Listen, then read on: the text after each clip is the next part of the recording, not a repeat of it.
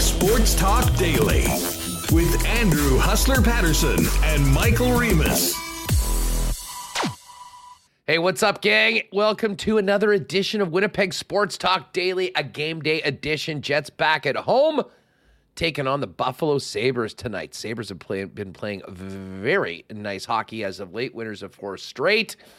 Puck drops at 7 p.m. We'll be all over it. We'll hear from Rick Bowness in just a couple minutes on the lineup tonight and a few other topics in and around the Winnipeg Jets. And we'll get the latest on the visitors with our old pal Joe Yerdon in Buffalo. Joe's going to jump on with us in about 20-25 minutes or so. And then Murat Atesh with his latest on the Winnipeg Jets. And talk about a very interesting article he's got up at The Athletic pertaining to the trade deadline and potential trade targets and where the Winnipeg Jets would be best suited to focus on any potential additions at the trade deadline for a big playoff push. A little bit later on, Eric Swar from the Manitoba Junior Hockey League is going to pop on for a couple minutes and tell us about this Manitoba Junior Saskatchewan Junior League Hockey Showcase. It'll be taking place in Winnipeg next week on Tuesday and Wednesday. And we're getting to the finals of the first Grand Slam of the year. We'll also chop it up with our pal John Horn for a few minutes in the final half hour of the program. Welcome, everyone watching on YouTube. Make sure to hit that red subscribe button if you haven't already. And give today's episode a thumbs up. Helps us spread the word about Winnipeg Sports Talk. And a big shout out to everyone listening to the show on audio via the podcast on their way home from work tonight. Thanks for making us a part of your day. If you haven't already, make sure to check us out on YouTube and subscribe to the channel so you can get all the video content as well. Just before we bring in Michael Remus, a huge thanks to the sponsors that make this show happen each and every day, including Coolbet Canada, Princess Auto, Little Brown Jug Brewing, Canadian Club, Culligan Water, Vita Health Fresh Market, Wallace & Wallace, Consolidated Supply, F Apparel, Manitoba Battery, the Nick and Nicky DQ Group, Boston Pizza, Royal Sports, and we will get to a why not question of the day a little later on as well with our friends at Not Autocorp. Remo, what's going on? Feeling good. I'm ready for the Jets to get back in the win column tonight. Home cooking. You know how good they've been at home against the Sabres, and I guess we're kind of counting down until the All-Star break. 3 more games. We got tonight, this weekend against Flyers, then Monday against the Blues, who haven't been playing so great lately. So let's go against Buffalo, and we're gonna have a couple of 6'7" monsters on the ice here. I'm looking forward to it. Yeah, no doubt about it. We'll get into bones in just a minute and talk more about this game. I'm very enamored with the Buffalo Sabres. I think that they are just so much fun to watch. If you spent any time watching their games today, they're usually going over. They don't do a very good job of keeping the puck out of their net, but man, can they score. And Tage Thompson has turned into a legit NHL superstar right now. So we'll find out a little bit more from the visitors' side of things with Joe Yerdon in a few minutes, and we'll hear from Rick Bowness. Just before we get into tonight's action, Reem, interesting night last night in the NHL. Hurricanes did the Jets a bit of a favor, beating the Dallas Stars in overtime. And the Blue Jackets ended the Oilers' streak at 6 games in a row with a 3-2 win in overtime last night. But if you stayed up late enough, you got a chance to see Game 2 of the Rick Tocchet era in Vancouver, which included a 6-1 pasting at the hands of the Seattle Kraken.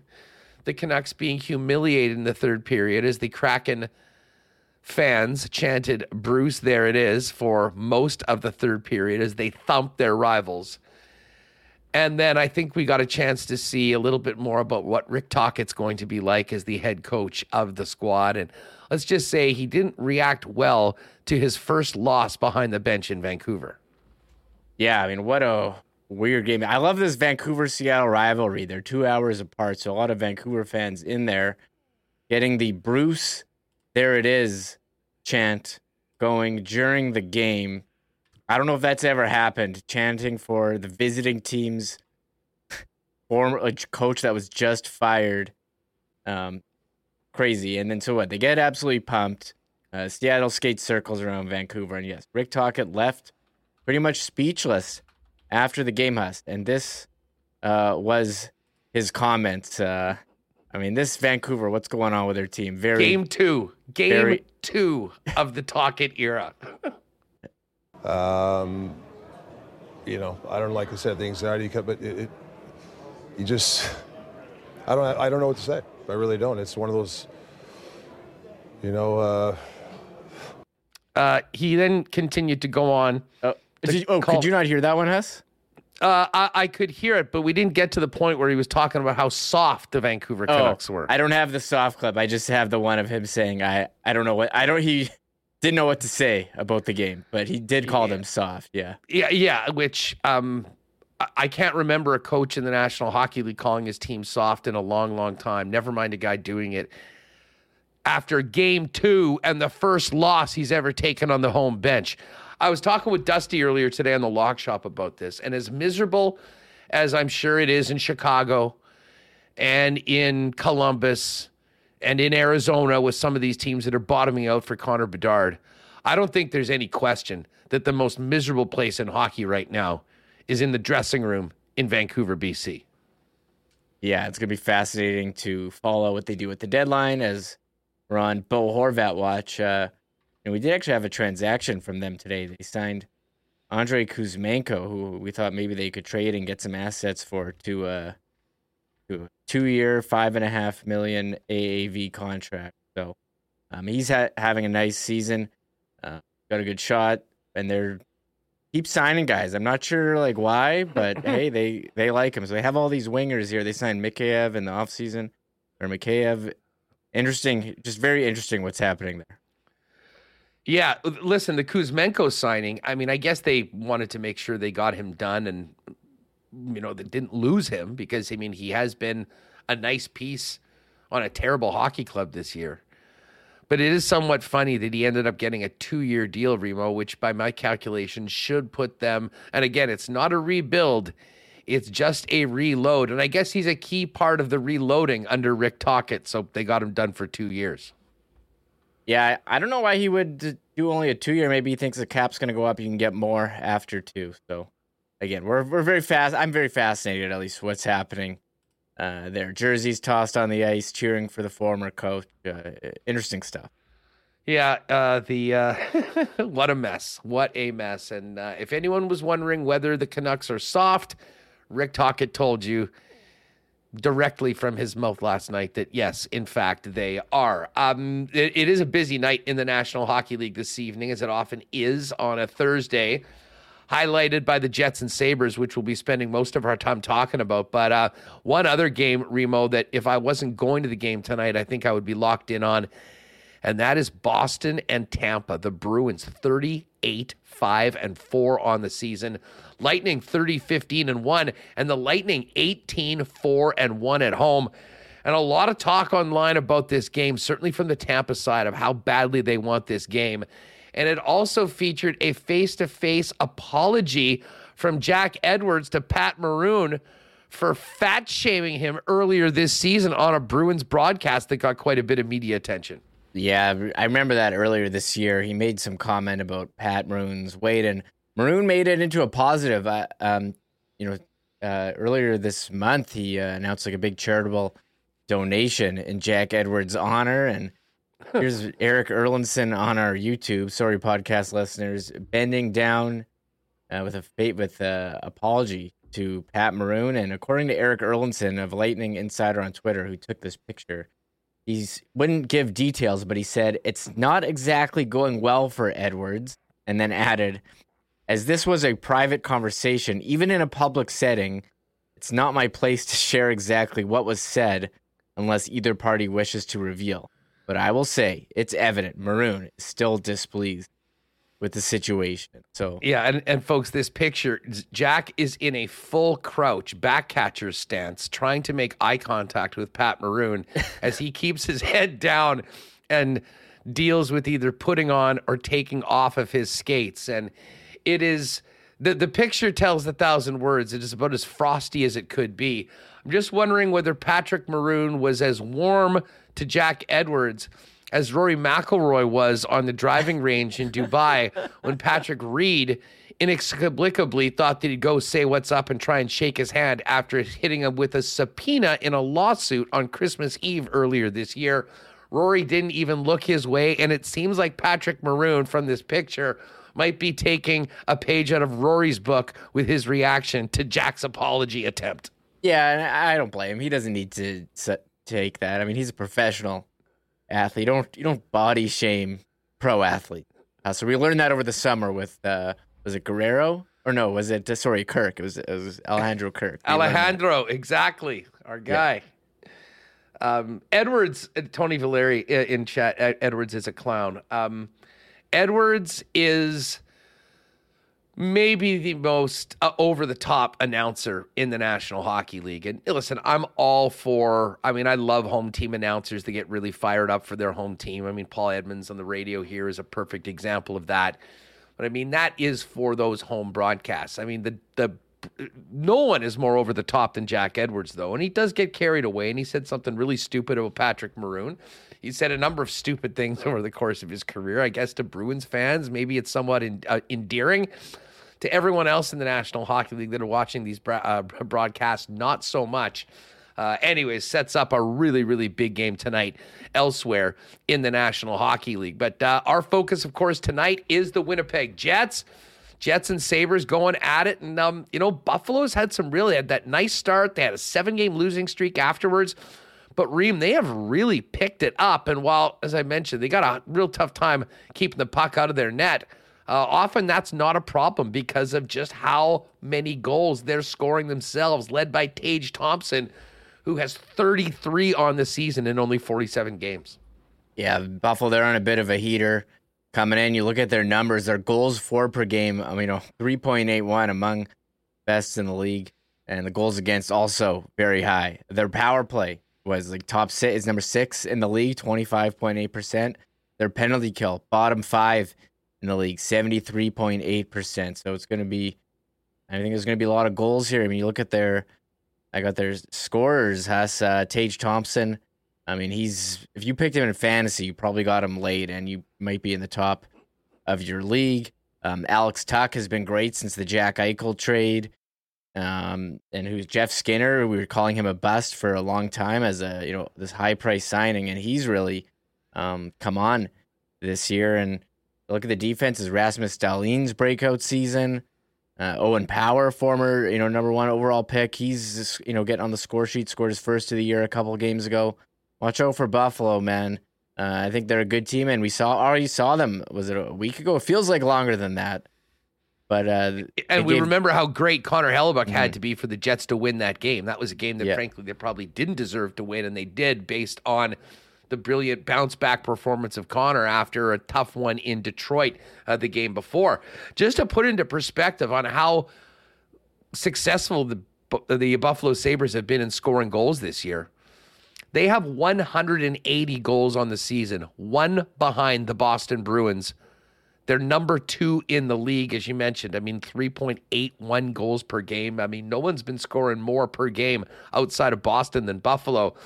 What is a very interesting comparison, though, Remo, that while Boston scored 181 and Buffalo scored 180, Boston's given up 98, and the Sabres have given up 160.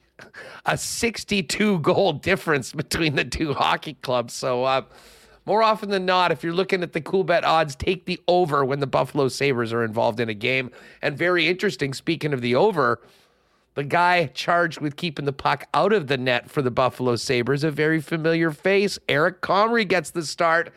Fire up the revenge game narratives, Remo, because Comrie's back in for only his second start since he was injured earlier this year in November. Yeah, he started earlier in January, and he got off to a hot start, and we were all saying, Eric Comrie, the Jets should have kept him. But you look at these numbers, 3.67 goals against, 883 save percentage. They're not great, but they're putting him in here. They've gone with Anderson and Ukko-Pekka Luukkonen, who has been decent as well. But they're going to have a video tribute, I'm sure, for Comrie after he was here last season. He's 12 games, 4-8 record. And didn't you tell me that he's already played here once as a visitor when he was with Detroit, and it did not go well? He came in with the Red Wings, and they were terrible that season. That was part of his magical mystery tour, I think, around the league, where he was getting picked up on waivers every few weeks and then bouncing around. he got lit up that game, and well, he'll get another chance to do it against his old squad. It is interesting. I mean, you've got these numbers up right now: 12 games for Eric Comrie, a 4-8 record, a 3.67 goals against average, and an 883 save percentage. And you compare that to Big Save Dave, who's played the same amount of games, 12 games so far, has the opposite record, 8-4. Has more than a goal better against per game at 2.62 and a 908 save percentage. Funny that the chat doesn't have as much issue with losing Comrie and the play of Big Save Dave now as opposed to maybe what happened earlier on in the season when Comrie was winning those games out on the West. Really, he had that great week, and that's been it for Eric Comrie as a Buffalo Sabre so far this year. Yeah, Rich, I think he's been solid when called upon. He had a rough first game, which we've talked about, but he's been good, and he's making less money than Eric Comrie. And for the Jets, who are saving up all this cap space to make a big swing here at the deadline. So we think, the difference of, what is it, like 800,000 would that be the difference? I mean, that's a player right there, at least an entry-level player. So we'll have, seems like the Jets have, whoever they pick backup, we're like, who's this guy, Brossois? Comrie, really? Rittich? And they seem to be able to, make it work no matter who it is. So credit to the Jets scouting and coaching staff on that one. Yeah, well, Wade Flaherty, I think, really deserves a ton of credit. And we heard Connor Hellebuck talking about Flats and how impactful he's been to Connor Hellebuck. It's quite clear that he's done a great job with the backups as well. And certainly David Rittich been money well spent by the Jets so far this year. We're going to hear from Bones in just a second. Did see a couple people in the chat wondering what was up with the Scotties Tournament of Hearts. Give you a quick update on that right now. Asham Black Group, Caitlin Laws 3-0. Suzanne Peterson second at 2-1. The other group has the McLeod Rink at 2-0. Jen Jones at 2-0. Ackland at 2-0. And they're on the ice right now in the afternoon draw. And Jen Jones up 3-1 after 4 ends. We've got the McLeod Rink actually trailing right now, going up against Ackland in a battle of unbeatens right now. I have a feeling, certainly the odds would tell you, the Pedersen Rink is good, but it'd be pretty neat to see Laws and Jen Jones battle for the Manitoba title a little later on. That will wrap up coming up on the weekend. All right, let's get to Bones, who's got a little bit of an injury update and spoke earlier today on a number of topics heading into this game tonight. He did give an update that David Gustafsson still dealing with the upper body injury, needs a few days off, and Mason Appleton likely back after the All-Star break. But why don't we get right to it? And we'll start it off with Rick Bowness giving a little bit of an update on injured players for the Winnipeg Jets. What's the latest with David Gustafsson? Upper body injury. He will need another few days off. He had an MRI yesterday, and he just needs probably another 3 to 4 days off. Okay, and Mason Appleton looks like he's getting closer. He's getting closer. It's a matter of getting that. I would doubt if he'll play before. I wouldn't rule it out at this point.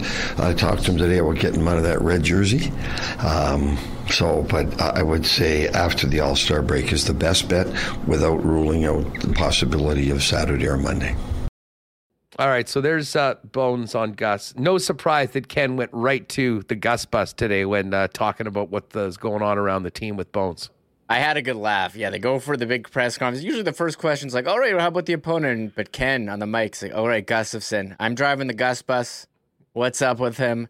Let's hear. And it sounds like Appleton after the break here. And just looking at the lines, no changes. That's why we haven't really gone to them. But Logan Stanley, he's staying in with Nate Schmidt, Bonner Dubois, Perfetti, Ehlers, Strafely, Wheeler, Barron, Lowry, Kuhlman, Axel, Stenny, and Minalainen, Morrissey, DeMello, Dylan Pionk, Stanley, Schmidt, which I said, and Hellebuck in net. So no changes from last game for the Jets, but seems like some guys will be, close to injury, back from injury soon, like Appleton and Gus.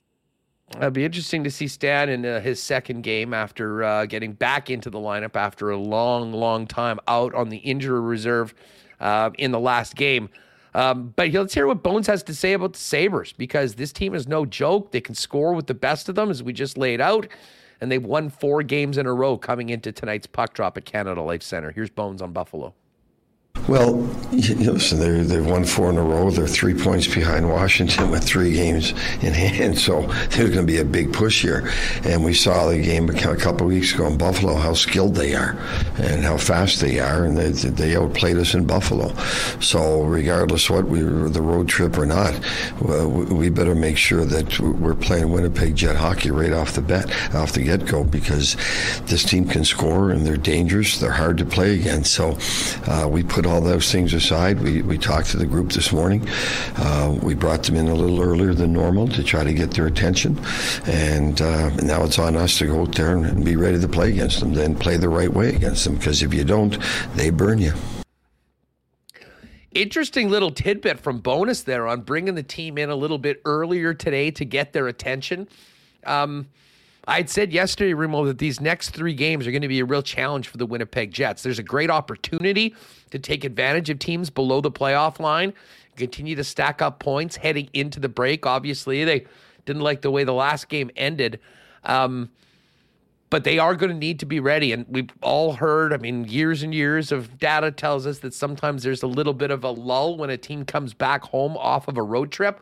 The Jets are going to need to avoid that tonight against a Buffalo team that will make you pay if you make mistakes. And they did plenty of those in Buffalo, but were bailed out by Hellebuck the last time these teams met. Yeah, Ken asking what are they going to do about everyone knows when you come back from a road trip, first game is a bit of a dud. He said they're brought him in early, try to get the legs flowing and see if they can have a good start tonight and play a bit better than they did last time against Buffalo. And yeah, Hellebuck, he's starting.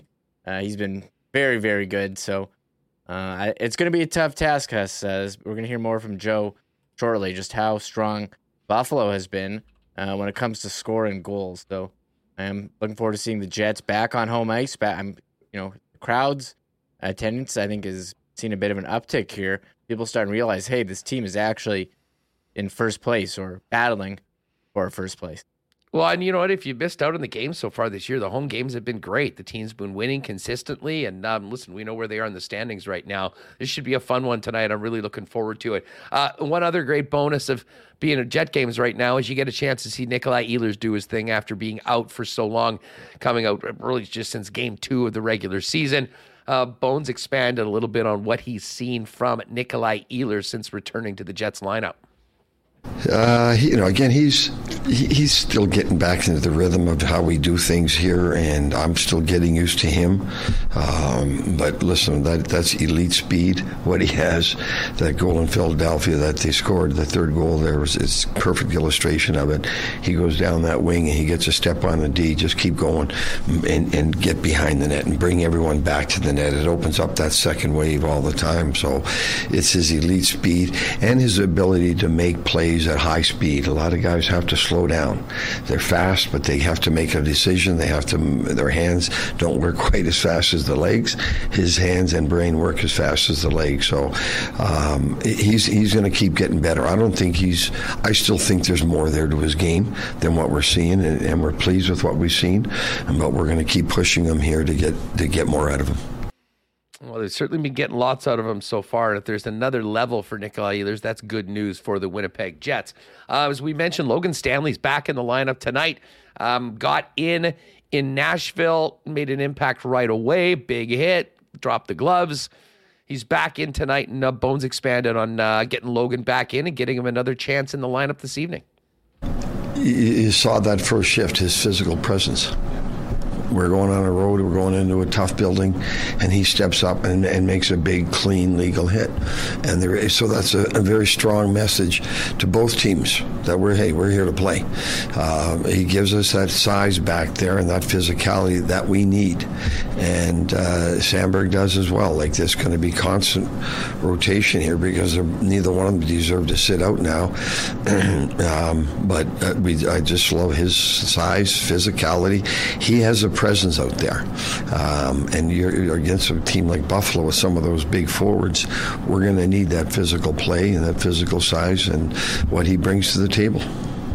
All right, so the first chance for fans at home to see Big Stan back in the lineup for a long time, and Dylan Sandberg and Kyle Capobianco will be in the press box tonight as of now.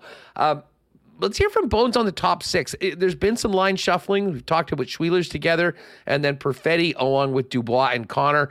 Bones was asked on what he's seen from the top six since shuffling up those lines. I think it's worked fine. Both lines are creating offense. So and I know that, and obviously I wasn't here last year when Cole played right wing with Doobie and Casey, but that should give us two good scoring lines. It really should. And Adams' line has been extremely well done, really well all year. The fourth line got us, big goals in Philly. So you need contributions from the bottom end as well. And we've talked enough about our defense, but it's also nice to have two checking lines or two scoring lines when you go on the road. So what I've noticed is I'm just watching the other coaches and their matchups now because we have those two lines that can score. So it's made it's made it interesting in terms of going into other rinks. And the other thing is with icings, we iced the puck the other night and they score a goal. When they ice the puck on us now, Mike's on the right side for a face-off or Doobie's on the left side for a face-off. It gives us more offensive opportunities. All right, some interesting stuff from Bones on his top six heading into tonight's game against the Buffalo Sabres. As I mentioned, I'm going to talk more about the visitors with our pal Joe Yerdon in just a second. Just before we do that, I got to remind you folks that unfortunately, this beautiful run of weather is coming to an end and it is getting cold on the weekend and into next week. Is your car and is your battery ready for it? Well, it better be. And if it's not, you need to be giving Donnie and the gang at Manitoba Battery a holler and make sure that you are set. If you're wondering where your battery is at as far as life goes, pop by 1026 Logan Avenue. They'll give you a quick battery test and let you know what's up. And if you need one, you'll be able to get a battery right there at Manitoba Battery at the best price in town while shopping local. If you know that you need a new battery, if the car won't start or you expect it to, get ahead of it. Give them a call or hit them up online at manitobabattery.com. If you get your order in by 3 p.m., you'll have that battery delivered to you same day. Nowhere in town will save you time and save you money like Manitoba Battery does. A great local company, 1026 Logan Avenue. And again, you can give them a phone call or order online and check out everything they've got at manitobabattery.com. Huge shout out to our friends at Consolidated Supply who are looking ahead to 2023 and the end of the snow era for the winter, because they'll be busy on the golf courses as the club car dealer and the irrigation leaders in the industry. But it's not just for golf courses, for your property as well. Irrigation options and artificial turf options. Maybe you're thinking about that dream putting green in the backyard. Spicy Joe and the guys can help you with that. They've also got a great selection of hot tubs, outdoor kitchens, and more. Find out everything Consolidated Supply has waiting for you. 1395 Niagara Road East. Or, of course, you can also check them out online at their newly revamped website at cte.ca. Don't forget, folks, January coming to an end soon.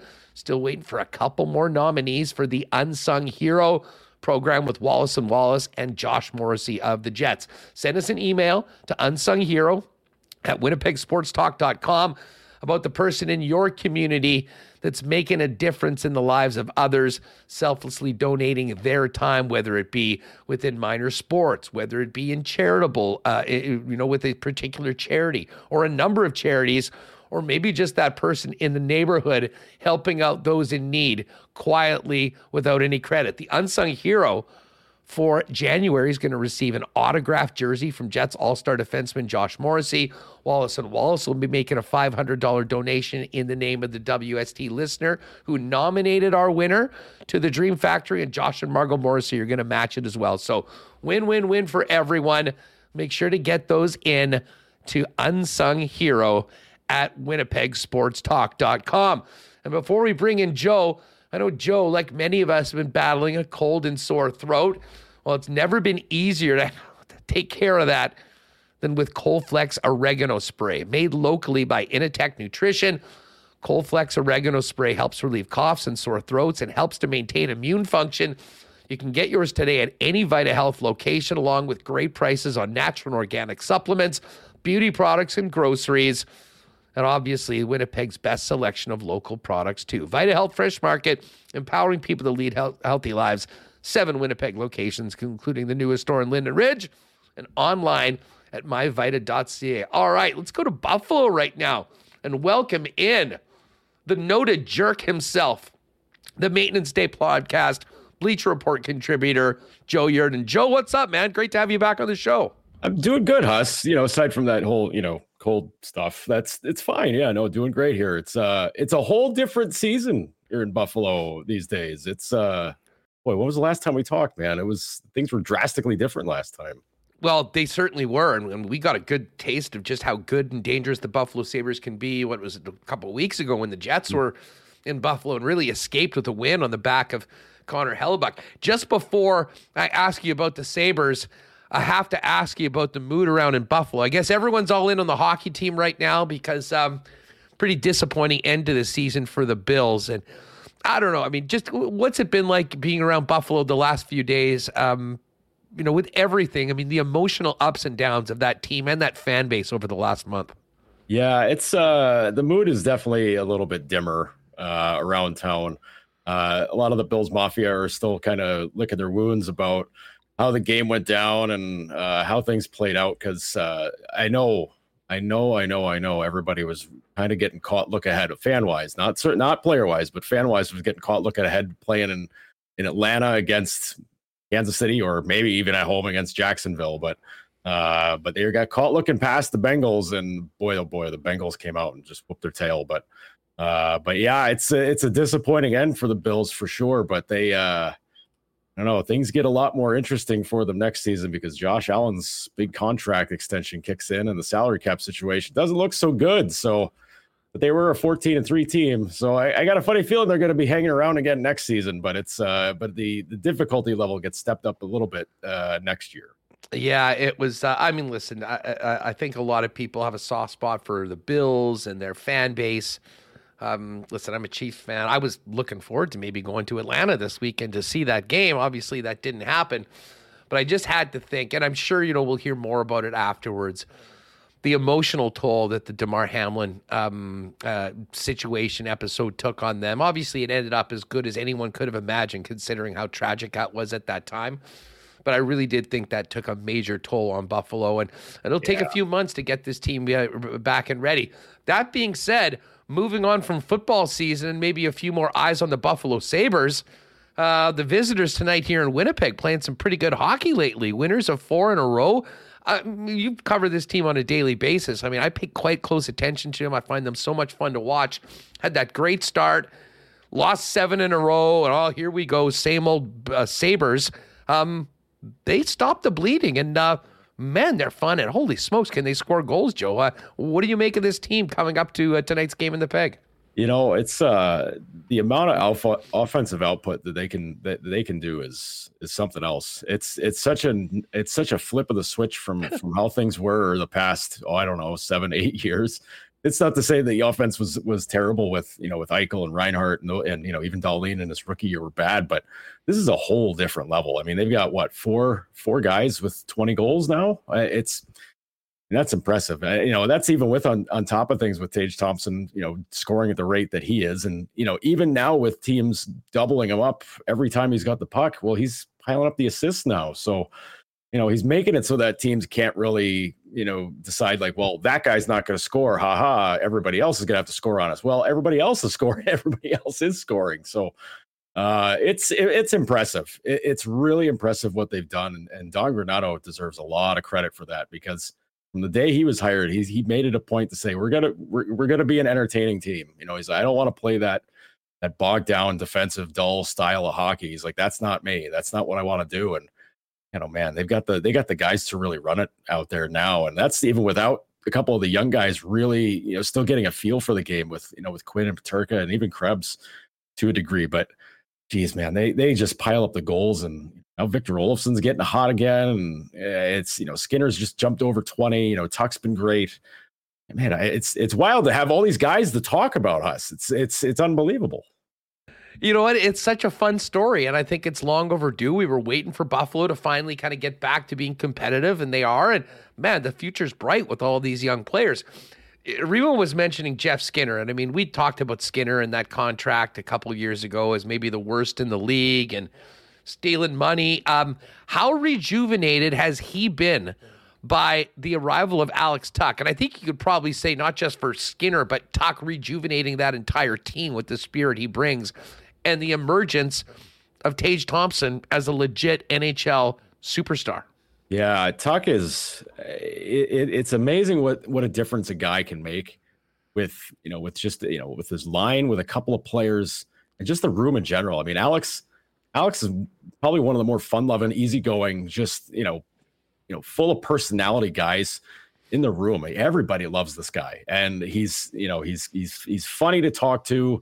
He's just very chill about everything. I mean, seeing this guy get tackled a few times in games and there's no call, and I'm like, I go up to him after the game, I go, man, if I was in your shoes, I probably would have got teed up for a 10-minute because I'd have been screaming. And he's like, no, man, you got to be polite to these guys. And I'm like, you got the patience of a saint, my dude, because you're getting tied up all over the ice. But with what he does for that line, I mean, Buffalo is a team that's always enjoyed having a power forward type of player. I mean, you go back to the 90s, even a guy like Vaclav Varada, who, wasn't a big scorer, but he played that kind of, physical not really push the pace, but like he was a physical power forward type of player.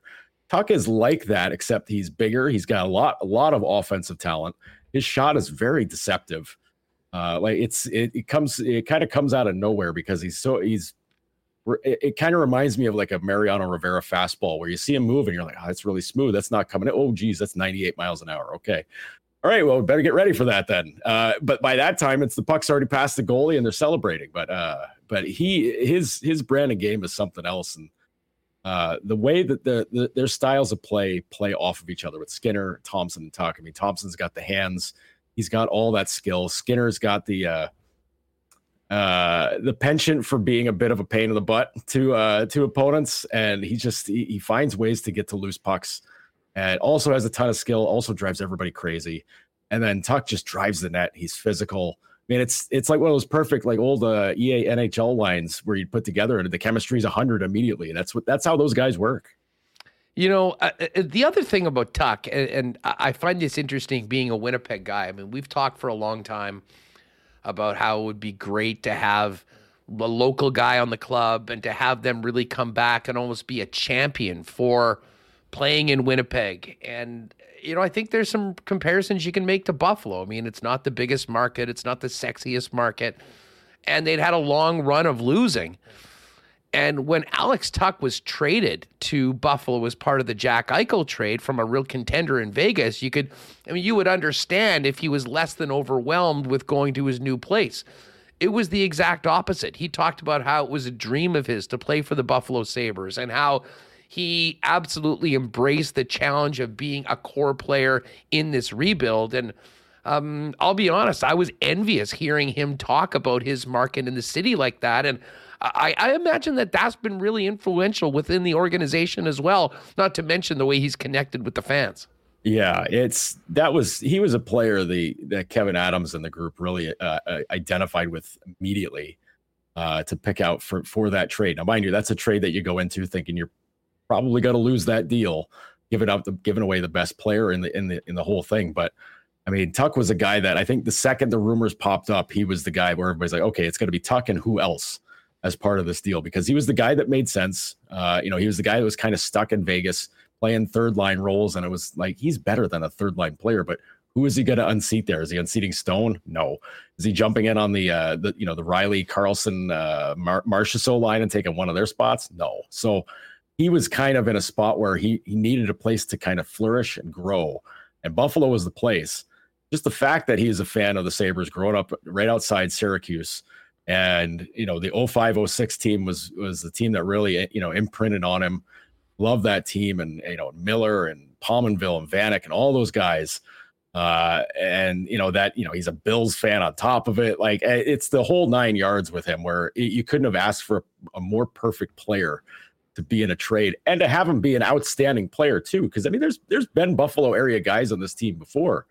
I think back to Pat Coletta, but like Pat Coletta wasn't a big scorer. Pat Coletta was a crapster and a physical presence, but But with Tuck, it's just, he's capable of leading the offense. If Skinner and Thompson aren't going, if Tuck gets it going, then those other guys are going to pick it up right next to him. So, you talk about a fairy tale ending. Well, it's not even an ending; it's a beginning. It's a fairy tale beginning for him in Buffalo, because this is really taken off, and to have him be the guy that's sort of the focus of that, because he takes heat off of Skinner and Thompson when it comes to dealing with us knuckleheads in the media.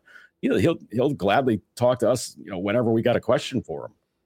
Yeah, no, he has done an amazing job of setting the example, and I think really changing the tone around the Buffalo Sabres. And man, the production speaks for itself on one of the top lines in hockey. Joe Yurden's with us, getting ready for Jets Sabres tonight. One of the other players in that trade, of course, is very familiar face here in Winnipeg, as he was Mr. Winnipeg Ice when the team moved here from Kootenay, and that's Peyton Krebs. I mean, it doesn't have big numbers right now, but man, when I watch Buffalo, he seems to be everywhere right now. I mean, tell us a little bit about the season that Peyton's having right now and how he's fitting into what the Sabres are doing. It's funny, the fan view of him was, because you've got the kid line, the kid line, because they really are, of Cousins, Peterka, and Quinn, where Cousins is the old man at, I think, 22, 21, 22 on that line. It's ridiculous. And Krebs is the guy that was kind of like on the outside of it. So, if one of those guys wasn't going, they're like, put Krebs there, it'll work fine. And they tried that, and it didn't really work exactly the way they thought it was going to be. And they thought Krebs, putting him at the wing was going to work, but he's a center through and through. And putting him with Girgensons and Opozo, again, the fans were like, you got to be kidding me. Like, this guy's supposed to score goals. He's supposed to do this, that, and the other thing. And people were like, he's not going to get any minutes. I'm like, guys, that's the line that gets the second most important minutes on the team. So you're putting Krebs on a line with guys that are put in the difficult situations where they need a stop, they need a boost of energy, and he's just feeding off of that. He's loving life playing with those guys. And it gives him a boost, because, a couple of times already we've seen him get in fights, and he's not a guy I would have picked out ever to be getting in fights with anybody. But he kind of saved their neck against Anaheim, because the fight he picked with Ryan Strome ended up stopping a 2-on-1 for the Ducks going the other way. So, this guy's got a little bit of a sense of timing and flair for the dramatic. But the offense is starting to show up a little bit. He's getting less afraid to shoot the puck. And it's helping out Girgensons and Opozo, because you know what those guys are going to do. They're going to hammer you on the forecheck. They're going to hammer you physically. But Krebs is right there to kind of keep him moving and keep that puck going around. He's been really good. And listen, I know you might look at it and say, geez, he's just a fourth line player. Man, he's playing some really important minutes in really important situations for him. He's been very good.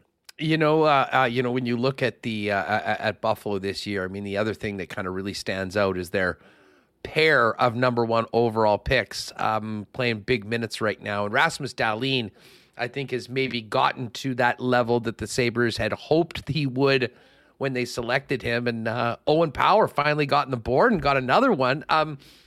They're very different players, but both very important. For folks that haven't seen them, tell us about Dahlin and Power, those two twin towers on the blue line. Well, when it comes to Dahlin, anything that you guys may have seen of him in previous seasons where you're like, oh man, the offensive game's really good, but boy, he can't play defense worth a lick. Not the case now. He is an all-round outstanding player. I would not be surprised if he's a top 5 Norris guy this season. I think you're right. He and Morrissey, Morrissey's kind of come out of nowhere with the offensive game, but I think that's caught up with his defensive play, because he was always really good defensively. But now with Dahlin, it's almost the opposite, where the offense was always there. You're just kind of waiting for the defense to show up. Well, the defense is there, and now he's playing really physical. Plays kind of like a creep out there sometimes too, because he's stirring it up and being a menace sometimes in those scrums. He knows how to pick his moments too. And his competitive nature, he's finally letting that flourish, because you'd see it in practices where, a drill doesn't go their way, or, they do like a mini game and they lose, and like he's smashing his stick against the glass and he's looking really ticked off. But now he's letting that fly into his game, where he's not going to let guys beat him because X, Y, Z. He's just not. He's not going to let guys blow his doors off and get behind him. He's just not allowing any of that to happen.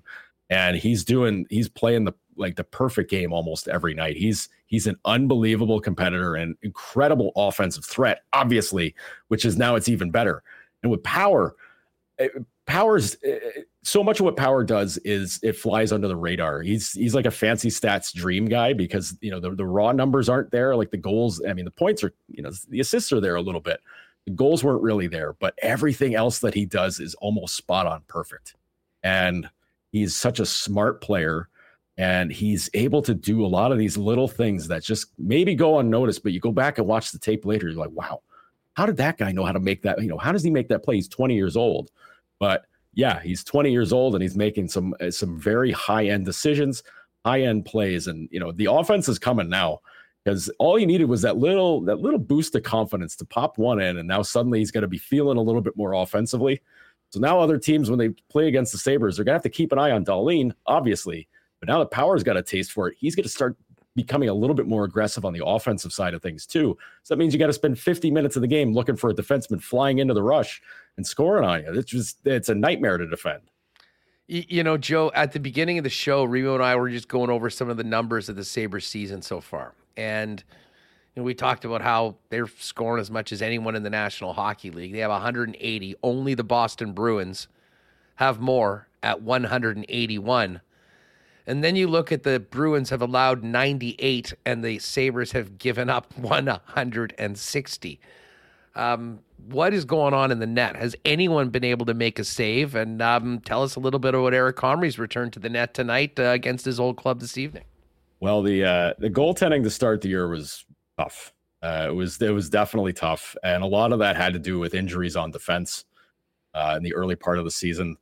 They lost Matthias Samuelsson for a spell, and boy, you want to look for a secret reason why they do so well. It's Samuelsson. When he's out of the lineup, take a look at their record when he's hurt. It's abysmal, and he's the guy that kind of unlocks Dahlin to play the offensive kind of game that pushes the pace. He's also able to lock it down on defense. Now, they still give up goals. They're still giving up about 2 to 3 a game now, but back, the first month of the season, it was pretty routine to see, whether it was Comrie or, Anderson played pretty well, but he was still giving up a few goals here and there.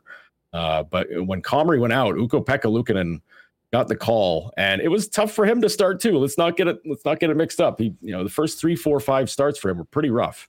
But he's found some kind of confidence now where he's stopped thinking while he's playing goal, and now he's reacting to situations, and he's saved their neck. You could say he's probably won them about 5 games just by himself, by holding it down and keeping the other team off the board for the most part, at least with fewer goals than they scored anyhow. But I'm talking games against Colorado, games against Vegas, they beat the Bruins in Boston. Like it's a lot of different games where you're like, whoa, how did they do that? And you look, and Luukkonen's the guy stopping 20 shots in the third period to take them to a win.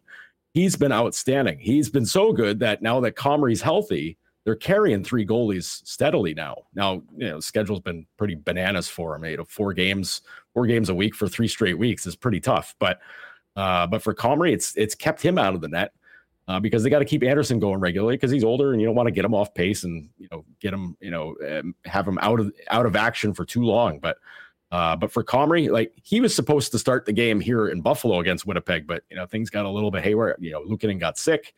They had to change things up.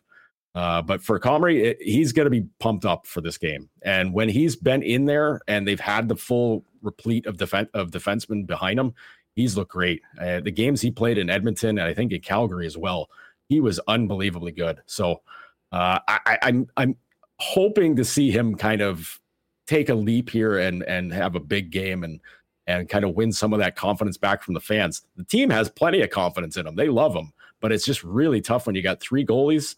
And one of those guys is the guy that's helped you win a lot of really big games. Yeah, there's no doubt about it. And Comrie is the easiest guy to cheer for I think I've ever met him. And you've dealt with him. I mean, he's just so much fun to talk to. He's a great, he just has a vibe about him that, makes you put a smile on the face. But it's a production business, and the results haven't been there after that great start to the season that he had. Be interesting to see how things go tonight. Joe, just before we go, I mean, we're looking at this standings in the playoff race right now, and this team is 3 points back of the Washington Capitals with 3 games in hand. How realistic that we could be talking about the Buffalo Sabres not only playing meaningful games at the end of March and in early April, but maybe breaking this drought and getting back into the postseason.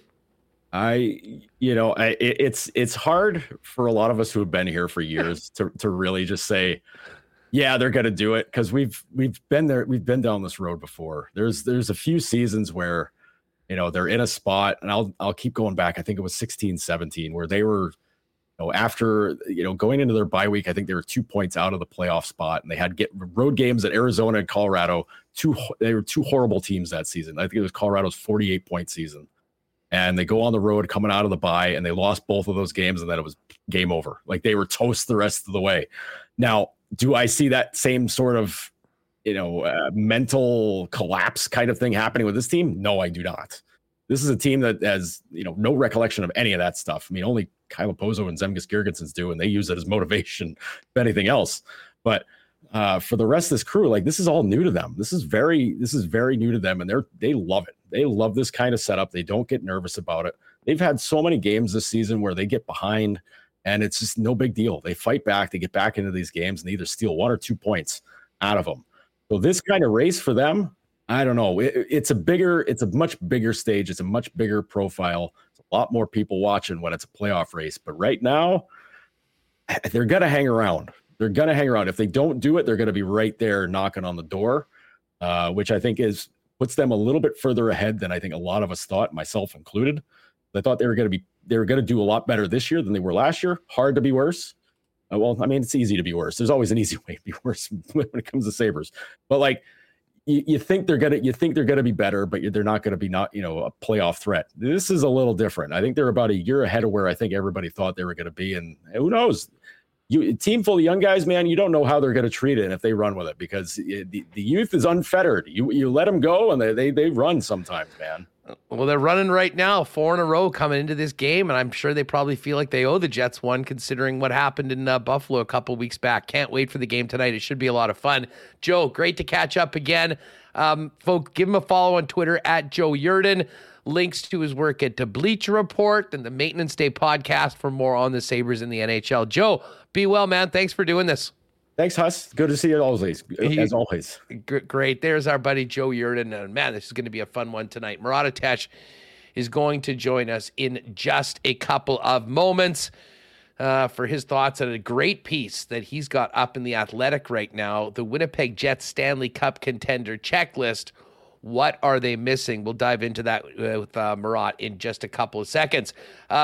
Hey, folks, if you're in the market for some new blades, you know where to go. Royal Sports. Royal's always been the hockey superstore in Manitoba for over 40 years. And listen, anyone that plays hockey knows you can go there, and whether you're a goaltender, whether you need a new twig, they have the best equipment at the best prices in town. What you might not know is that they've also got some more affordable skates that might not be set up for elite hockey playing, but are perfect to get out and make the most of the Winnipeg winter on the skating trails or on the ODR. So if you are in the market for some blades and maybe don't want to spend too much, make sure to pop down to Royal Sports and check that out. We'll also, while you're there, check out the thousands of pieces of Jets merchandise, the new retro reverse jerseys, tons of Bomber gear as well, not to mention NFL with the playoffs. You got a team that's still kicking around in the Final Four. Get ready for the weekend by popping down and gearing up at Royal. Major League Baseball, international soccer, and more. It's all there at Royal Sports, 750 Pembina Highway. And, of course, you can follow them on Instagram at Royal Sports Pembina for the latest merchandise drops and sale information. Now, while you're thinking about maybe gearing up your merch and your fan gear for being a sports fan, for day-to-day life, if you need to boost the wardrobe, you know where to go, and that's F Apparel down at 190 Smith Street. You've got the best custom suits for men in town at great prices, starting at just $400. Custom-made shirts, pants, golf pants, chinos, and more, not to mention an incredible selection of men's accessories. Upgrading the wardrobe all starts at F. And fellas, if you're in a wedding party, don't waste money on rent and tuxes. You can get the entire wedding party outfitted in custom suits for the event that you can use after the fact, and everyone will save 15%. And they've also got a great offer for 2023 grads. If a young man that is graduating needs a suit, they'll give you a free custom shirt and tie with every suit purchase, a sale of $150. Find out more, make an appointment online at EPHapparel.com. And hey, if you're not going to the game tonight, big slate of games, including that Boston-Tampa game getting on at 6 o'clock. But you can always pop by Boston Pizza for ice-cold schooners, great pizza, delicious wings, and the Winnipeg Jets on the big screen with big sound. Hey, if you're staying in tonight, you could do a lot worse than ordering Boston Pizza online. Check them out at bostonpizza.com for citywide delivery. All right, as I mentioned, Murat's latest in The Athletic is the Winnipeg Jets Stanley Cup contender checklist. What are they missing? We'll get to that, as well as tonight's game right now as we welcome in Murat Atesh from The Athletic. Murat, welcome home. How was the trip out east? I got to tell you, good to be back home. Trip was great as well. Got some family time in Montreal. Jets had plenty of storylines going on. I'm in a good spot right now, Huss. How we doing? Good. Well, I'm fired up. I'm honestly having a hard time concentrating on this hockey because I'm so fired up to get to Arrowhead for this football game on the weekend in the AFC Championship game. However, I've been looking forward to this game tonight for a long time because I'll be honest, outside of the Winnipeg Jets, I've just been infatuated with the Buffalo Sabres this year. They're such an interesting team. So many exciting young players. If you like goals, they're the team to watch. They score a ton, and they can't keep them out of their own net either. And we've seen Tage Thompson turn into a legit NHL superstar. We were just talking to Joe Yerdon, and sort of at the end I mentioned, I have a feeling this Sabres team not only comes into Winnipeg tonight with a lot of confidence, having won 4 straight, but probably feels like they owe the Winnipeg Jets one for the way Connor Hellebuck heisted 2 points out of Buffalo in that game a couple of weeks back. 100%. I mean, you described Buffalo just perfectly, and they have such tremendous offensive talent. They've had issues, with their goaltending at various times, and of course their defense too. But they controlled large swaths of that game that Winnipeg won a couple weeks back. And I know that Winnipeg wasn't particularly proud of the process that night, giving up too many quality chances to players like Tage Thompson, who, I mean, it's like watching Dustin Byfuglien as a forward sometimes. Maybe without the mean streak, but certainly with the how did a big man like that make that stick skill play like he just did? And I mean, I know that it's been more about assists than goals for him lately. I think that the offensive chances are there for him, but it's not just him. You've got Jeff Skinner being productive. You've got Dylan Cousins. You have Eric Comrie and goal tonight for a potential revenge game as well. So lots of fun storylines. And when a team is so dynamic offensively and so porous defensively like Buffalo, they haven't won a lot in recent years. It's easy to make them a favorite second team, I think, for a lot of people. I think a lot of players or a lot of people in Winnipeg would probably be amused with them as maybe a second favorite team or a fun team to watch out east. You know, it was interesting hearing Bones talk this morning about how they got the players in early today, maybe handled things a little different than a normal home game. And I think it's probably a pretty good move when you think about how much hockey this team has played, how much traveling they've been. I mean, historically, there often has been a bit of a lull when a team gets back on home ice. And this particular challenge even more, Murat, just because of the calendar. And the guys know that come Tuesday, they're going to be off for 11 days. It would be human nature at some point to maybe look ahead to that point, especially considering what they've done so far. What do you make of this next 3 games, this period at home, and the way Rick Bowness sort of spoke this morning, how they're going to need to be very much ready for the Buffalo Sabres and handling it a little bit differently, trying to get in front of any potential lull, if you will, coming back off the road? Well, I think that you're exactly right to point that out. I think that Winnipeg is in a situation where, hey, they're going to be near the top of the Western Conference standings, whether they go 3 for 3 or play the 3 worst games of their regular season. And that can sometimes be a tough spot. We've also seen exactly like you described, Winnipeg have games where they come back from the road, everybody gets settled, they do their laundry like Neil Pionk was saying today, and then they get back at it. And it takes them a while to find their legs, and all of a sudden they're chasing the game. And the thing I like about Rick Bowness talking about getting in front of it is that he walked the walk with that today too. The Jets coaching staff, I am certain they talked about this as a group in advance of the morning skate, because the energy at morning skate was increased today. They didn't go for too long, but the intensity was up, especially during 5-on-5 drills. And I think it was led by the coaches. They were chipper. There was lots of whistles. Everyone to a man on that coaching staff was just a little bit extra communicative, I want to say. And I think that that's exactly what they're trying to do. In morning skate form, it was a concerted effort. They're not just saying, hey, be sharp, this is a trouble spot. They're actually trying to change the energy. And hopefully for the Jets' sake, that means that energy translates to the opening minutes of tonight's game. We've seen them struggle when chasing lately. And I think it's going to be incredibly important to maintain some of the good process that wasn't always rewarded in the back half of that road trip. Yeah, well, and while we're at that, before we kind of focus more in on tonight and as well the your article and a look ahead to the trade deadline, what did you think of the Nashville game? Listen, the second period didn't seem to be certainly playing in the Jets' favor. I think it was 19-5 in shots. Not sure whether that number was a little inflated or not, but the bottom line was they got a ton of great chances. That to me was just a hell of a goaltending duel, and UC Saros maybe got a little extra iron and made one more save. Yeah, I mean, that's the sort of game that could be won by either team. You're not looking at it as, of course, Nashville won or, of course, Winnipeg should have won or what have you. It was a game where both of them threw what they had on that given night at the other team's goaltender. And, so Nashville gets the advantage. I mean, it was just a shooting gallery out there, as your stats are showing right now. I think that there was a little bit of inflation in that second period.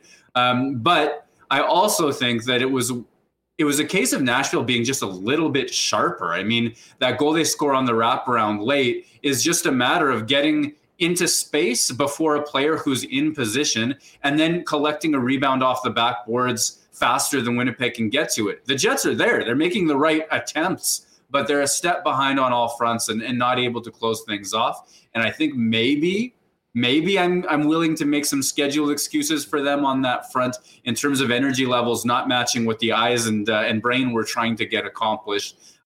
So I'm not going to make a full season evaluation on that game. I think the loss was a fair outcome, and then it's going to be about getting back to their game and their fundamentals without letting fatigue be or maybe eyes on a beach a week from now be the story of the game. They've got to make their quality of play the story of the game. They do that, they should be okay. Murat, what did you make of Logan Stanley's return to the lineup and the fact that he's in again tonight? What does that tell you about the depth chart in the mind of the coach? Yeah, Rick Bowness said today that, they're looking at probably a cycle between Logan Stanley and Dylan Samberg for that sixth spot. And I think that makes sense from the perspective that they're clearly invested in their veterans. They're absolutely invested in their veterans. You're not going to see a Stanley Samberg pairing or something to that effect with Neil Pionk or Brendan Dillon or any of these other guys coming out of the lineup, despite what, Twitter may ask for on various days. Winnipeg is committed to those top five guys. The other thing to keep in mind, I think, with Logan Stanley, we're looking at a small sample, just 95, 96 minutes, I think, at 5-on-5 so far this season. But he's been improved compared to last year. Last year, there were too many chances against when he was on the ice. Despite his size, despite his strength, you could watch him get beat in front of the net. You could watch him get beat in puck battles. And certainly one thing that I think he'll continue to develop in as the years go by is not letting somebody over his shoulder get into space for the back door or what have you. I think a guy like Dylan Samberg is ahead of Stanley in that particular regard. But I think that overall, his body of work this season has been solid. So it makes sense for both Stanley and Dylan Samberg to be thought of as amongst the six best defensemen that Winnipeg has on any given night.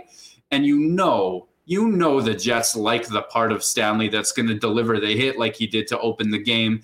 It's kind of cheesy these days that a hit like that has to be met with a fight, but he's game for that too. And that's a certain element of Stanley that, for a coaching staff that has really only seen him play more or less well when he's been in the lineup. They don't have last season's struggles to focus on. I think they're getting exactly what they like out of him, and you're going to continue to see that two-man rotation between him and Samberg until one person claims the job or they add a veteran that pushes them both out of the lineup. Well, and that is a great little segue to your piece in The Athletic. It's your latest, the Winnipeg Jets Stanley Cup contender checklist. What are they missing? Before we talk about it, what was the approach going into this? How did you, when you said, okay, we're going to talk about this trade deadline and putting together the needs of a club or the wishes or wants, where did you start?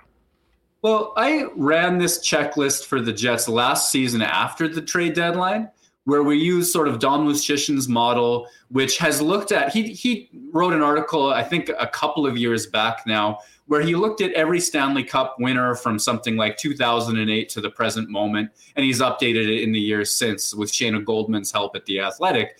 And what he basically found is this estimate of how good each player is supposed to be to fit in the mix of a Stanley Cup champion. How good is that top center supposed to be, that second line center? How good is the number one defenseman and what that depth looks like in behind him and goaltending, et cetera, down the line?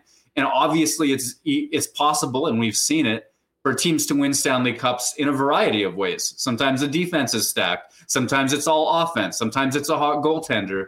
But he was able to find some trends that, here's a range for what a cup contender should look like at these various positions. And I wanted to, because last year when I ran this for the Jets at the trade deadline, the argument was, this is a horrible season. The Jets are so far away. Why wouldn't they trade Paul Stastny and try to get some futures back? Why were they sending assets to Ottawa for a player whose name I'm blanking on right now? Zach Sanford. Zach Sanford, yeah. Why did they send assets out for Zach Sanford at a time when they were clearly that far away? This year, it's different. This year, we know the Jets have played well. We know they're towards the top of the Western Conference. And my approach was, okay, let's take my visual sense of this team out of it and compare them to these metrics and say, hey, are they good enough to stack up against the Colorado Avalanches, the Tampa Bay Lightning, a team like the Boston Bruins, et cetera, having that kind of success right now? And if not, well, where are those weak spots? And if yes, then what is it that's driving Winnipeg's success from a metrics point of view? All right, so we've got to it, and listen, we won't go through the entire thing, but these are topics we've talked about before: a top six forward, a top level defenseman. But it is interesting that you start off with not one but two more top six forwards. Why was that at the top of the list? And I'll be honest, I was just a little surprised that it wasn't one but two. Yeah, the thing I think that you expect, when we evaluate most teams during the regular season, it's okay, well, they're, like the Jets, they've been in the top half of the standings. Sometimes they're really close to the top five or top team in the Western Conference. So they're good. That is a fact. We evaluate them as good. But when you're comparing them to the elites, the cup contenders of years past, the ones that were projected to go deep, the teams that won the Stanley Cup in the end, well, now you're just raising the bar for evaluation. And what you find with the great teams over the years, the ones that win or go deep, is it's not just that they have one center of, say, Mark Scheifele's quality, but they have two first-line capable centers that would be first-line centers on any given team. And you can make the argument for Scheifele and Dubois on the Winnipeg Jets. You can look at Fedorov and Yzerman, or Sakic and Forsberg, or Lemieux and Francis, all the way back, Crosby and Malkin. You can do that sort of thing where they don't just have one line good enough to play top line minutes. So they have two, sometimes more. So you have more than two first line wingers, more than one first line center. And they have players on their third line oftentimes that would fit in the second or even first lines on other teams. So it's not good enough if you're comparing to a contender to have one guy that's, an average team's first line left wing. You need Kyle Connor and Nikolai Ehlers before you're really saying, okay, well, you feel really quite good about that. And it's not good enough to have one right wing in that category. You need a season like what Blake Wheeler's given the Jets, and then Cole Perfetti to be just good enough to qualify as well based on what he's done so far. And it goes on and on and on. You don't need one Josh Morrissey. Ideally, Winnipeg would have two of him, and then you'd be like, okay, this team is cooking. They're a bit of a wagon. Well, and the blue line, and I kind of waffled on this back and forth because the results have been great for the Winnipeg Jets. We know where they are. But to your point, when you compare, if the measuring stick is a team that wins the Stanley Cup, I'm not sure. Like, they're deep, and they certainly have guys that can come in that sixth position, hold their own. But to win and go for a long run in the playoffs, you often do need that second defenseman. And while it's fun to talk about a Bo Horvat or a Timo Meier and Jonathan Taves and some very intriguing prospects up front, I can't help but think that if they could get an impact defenseman that could play behind Morrissey in a top four role, that might be the single most impactful move that the Winnipeg Jets could make. I mean, compared to what Winnipeg is getting in those spots, I think so too. I'm not sure that that's their philosophy, and I can get into why I think that. But I think when you have, Neil Pionk sort of was asked to self-evaluate today, and he's saying, you know what, I could be defending better right now. And, the second power play is a little bit on me. I help run it, and we're not scoring a ton of points. At 5-on-5, he's had a lot of chances go against him this year. And whether you are a proponent of the eye test and just trusting sort of your own read of the passes he makes, given the outlets that he's had, or you're a metrics-based person, or both, you can say that this hasn't been Neil Pionk at his best. You have to go about 2 years ago and 3 years ago to see when he was really almost leading the Jets defense in quality, to have a situation where, other than Morrissey, there's another great defenseman on the team.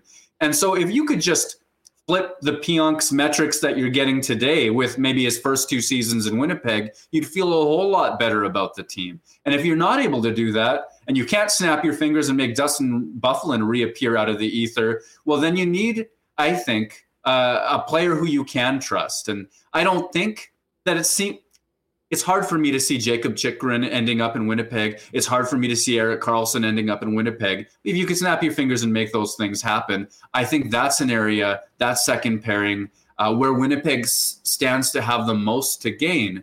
Because all of their players are good and capable and helpful, but I think they have a few too many 9s and 10s playing where you might like a king or an ace, behind the ace that has been Josh Morrissey all season long. Yeah, then he certainly has been the ace. There's no doubt about that. When we talk about guys that have been rumored, and it was funny, Rewicki and I were chopping this up yesterday. Certainly we hear the name Jacob Chychrun quite a bit, and Chychrun's very intriguing for a couple of reasons. I think he'd come in and be a big improvement and, would be a guy you could put out there for 20, 25 minutes a night that could play a ton. He's also got 2 years left on his deal at a pretty affordable 4.6. Now, that's great for Arizona because I think what they can demand for that goes up significantly as opposed to a player that might only be there for a couple months in a cup run. Ivan Provorov was the other guy that has been mentioned. Now, obviously with what happened back in Philly, I'm not sure if he's radioactive enough that teams would even entertain bringing him in for the PR of that. And, obviously these are businesses. You can't overlook that. But outside of those two guys that, have been mentioned, is there a player or two on the blue line that you might connect to the Winnipeg Jets, or at least might make sense for the Winnipeg Jets to sort of take a swing at? Yeah, you know what? I'm just beginning to sort of wrap my head around that. I know that Vladislav Gavrikov is somebody that Columbus has been meant to depend on quite a bit this year with some other injuries. He's well over 20 minutes per night in Columbus, and he's playing top competition. He's playing a lot of PK minutes, even some power play, but there's no way that he would do that in Winnipeg. That might be the type of tier of defenseman that you start to imagine for Winnipeg. And then it depends on the prices. And if they sincerely believe that he'd be an upgrade to what they have in their top 4, that's the type of player that I'm imagining, because I can't see it being Chychrun, because I think, like you say, his price is just going to be so sky high. At the same time, I think that there's maybe a recognition in Winnipeg that there are a lot of unique things about this season. What with, Dubois' uncertainty in his future, Morrissey having the year of his life, Hellebuck in his prime, everything's pointed just right, that they might be willing to spend some top prospects, spend some top draft capital to help make sure. And beyond Gavrikov, but beyond the guys that we're always hearing about, I'm not really too sure who those guys are necessarily going to be at this stage. Well, the bottom line is, teams aren't looking to just give up top 4 defensemen. Regardless of where you are in the standings, and the price is significant. Moving up to the forward group, we talked a little bit about, the the reason why, based on this model, when you're comparing to Stanley Cup champions, the team would like to add more. I mean, who's the most attractive player? I mean, regardless of the future, because Meier's interesting. He's got a $10 million option on his deal, but even if you hold your nose and pay that, you at least have him under team control. A player like Bo Horvat has no such security and could be walking out the door. Where does the Murat Ates wish list start if you're playing Winnipeg Jets GM looking ahead to the deadline when it comes to forwards? Your wish list, it's Timo Meier, 100%. And the reasons are many. First of all, I don't have to spend the $10 million to qualify him. Yeah. That does not come out of, you know what I mean? But also, it's just a matter of quality and the way he gets his job done. He can do it any way. He has tremendous skill. He finishes from in and around the net. I mean, he's cruising at a point per game. He can play a chippy game, a physical game. And that's an element that's kind of missing amongst Winnipeg's other top six forwards. You're not going to get the same kind of physicality from Nikolai Ehlers or Kyle Connor, as special of players as those are.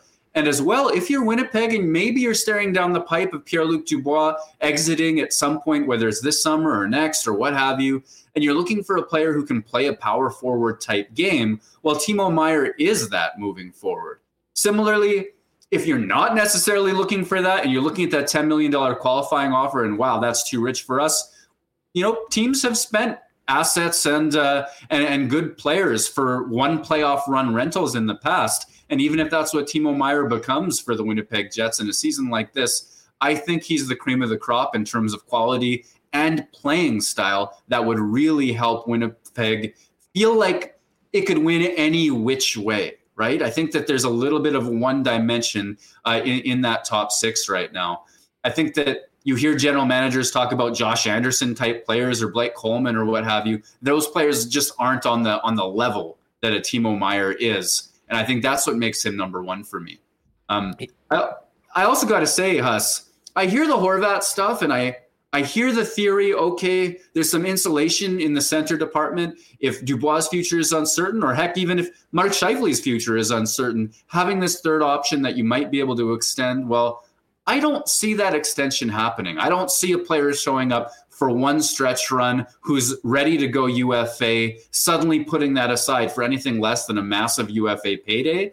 That I don't think that solves a whole lot of long-term problems for the Winnipeg Jets, nor would Jonathan Toews, though I understand he's a popular person and player around this city, and also would be able to handle third-line center duties with a pinch of top 6 minutes too. Well, yeah, let's get into Toews, because what's interesting about Toews, first of all, I think we realized that the cost for Toews would be much less than it would be for Horvat. I mean, you know, the Canucks are going to be looking at the old first-rounder prospect player package, and it sounds like it would be draft capital, not including a first-rounder, that the Chicago Blackhawks would be looking for at Toews. Like, Toews is not Timo Meier, but he also brings a number of things that I think help you win in the playoffs and could help the Winnipeg Jets. I mean, just as a fit based on what this team is right now, what are your thoughts on Toews and what he could bring and how impactful he'd be for the Jets? Well, I mean, the advantages to Toews, I think, are the clear and obvious ones. I mean, he's been through multiple playoff runs. He's been all the way to the Stanley Cup championship. He's won it. He's been a key player on those teams. And I don't think that it's reasonable to expect him to be the player he was at his peak, which was darn near perfect on the ice at least. I don't think that that's a reasonable ask, but he's still producing a certain degree of offense. You can still believe that you can trust him in a two-way capacity. And I think that the things that he might give you, for example, he might be able to be a second line left wing if you don't think Cole Perfetti's going on any given night that you trust in those high leverage defensive situations. Or he might be that he might take the draws because he's so excellent at center, perhaps with Mark Scheifele on his right wing. You could imagine combinations where it gives Winnipeg a more 200-foot, proven, established, have been there and seen that look to their top six. Or if he's the third line center, then you can move Lowry up, as the Jets have been fond of doing in high leverage moments, protecting leads, et cetera, throughout this year. So I think that that's the type of flexibility up front that Winnipeg would like. The other thing that a player like Taves would give you, and certainly, adding Meyer or whomever would also give you this, is another power play capable player. I don't think Adam Lowry is best suited for that job on that second power play unit. Yes, he wins the faceoffs. Yes, he's willing to go to the net. But if you're looking for something that's going to change the nature of that second power play unit, a player with a little more offensive experience and execution, I think like Jonathan Taves could help that unit. And I could begin to see that fit. So would the juice be worth the squeeze of the Taves deal? I mean, I think at the end, you realize the cost wouldn't be. Listen, for asset-wise, I think it makes sense for the Winnipeg Jets. Obviously, it's a huge contract, and you don't know whether some of it would be held back. I'm not sure that would be the only move. For what it would cost to get a player like Meyer, it probably limits what else you have for other additions. How much of that do you think it makes sense for the Winnipeg Jets if you were talking about being able to get Taves and then still have the assets to add one of the other pieces on your wish list?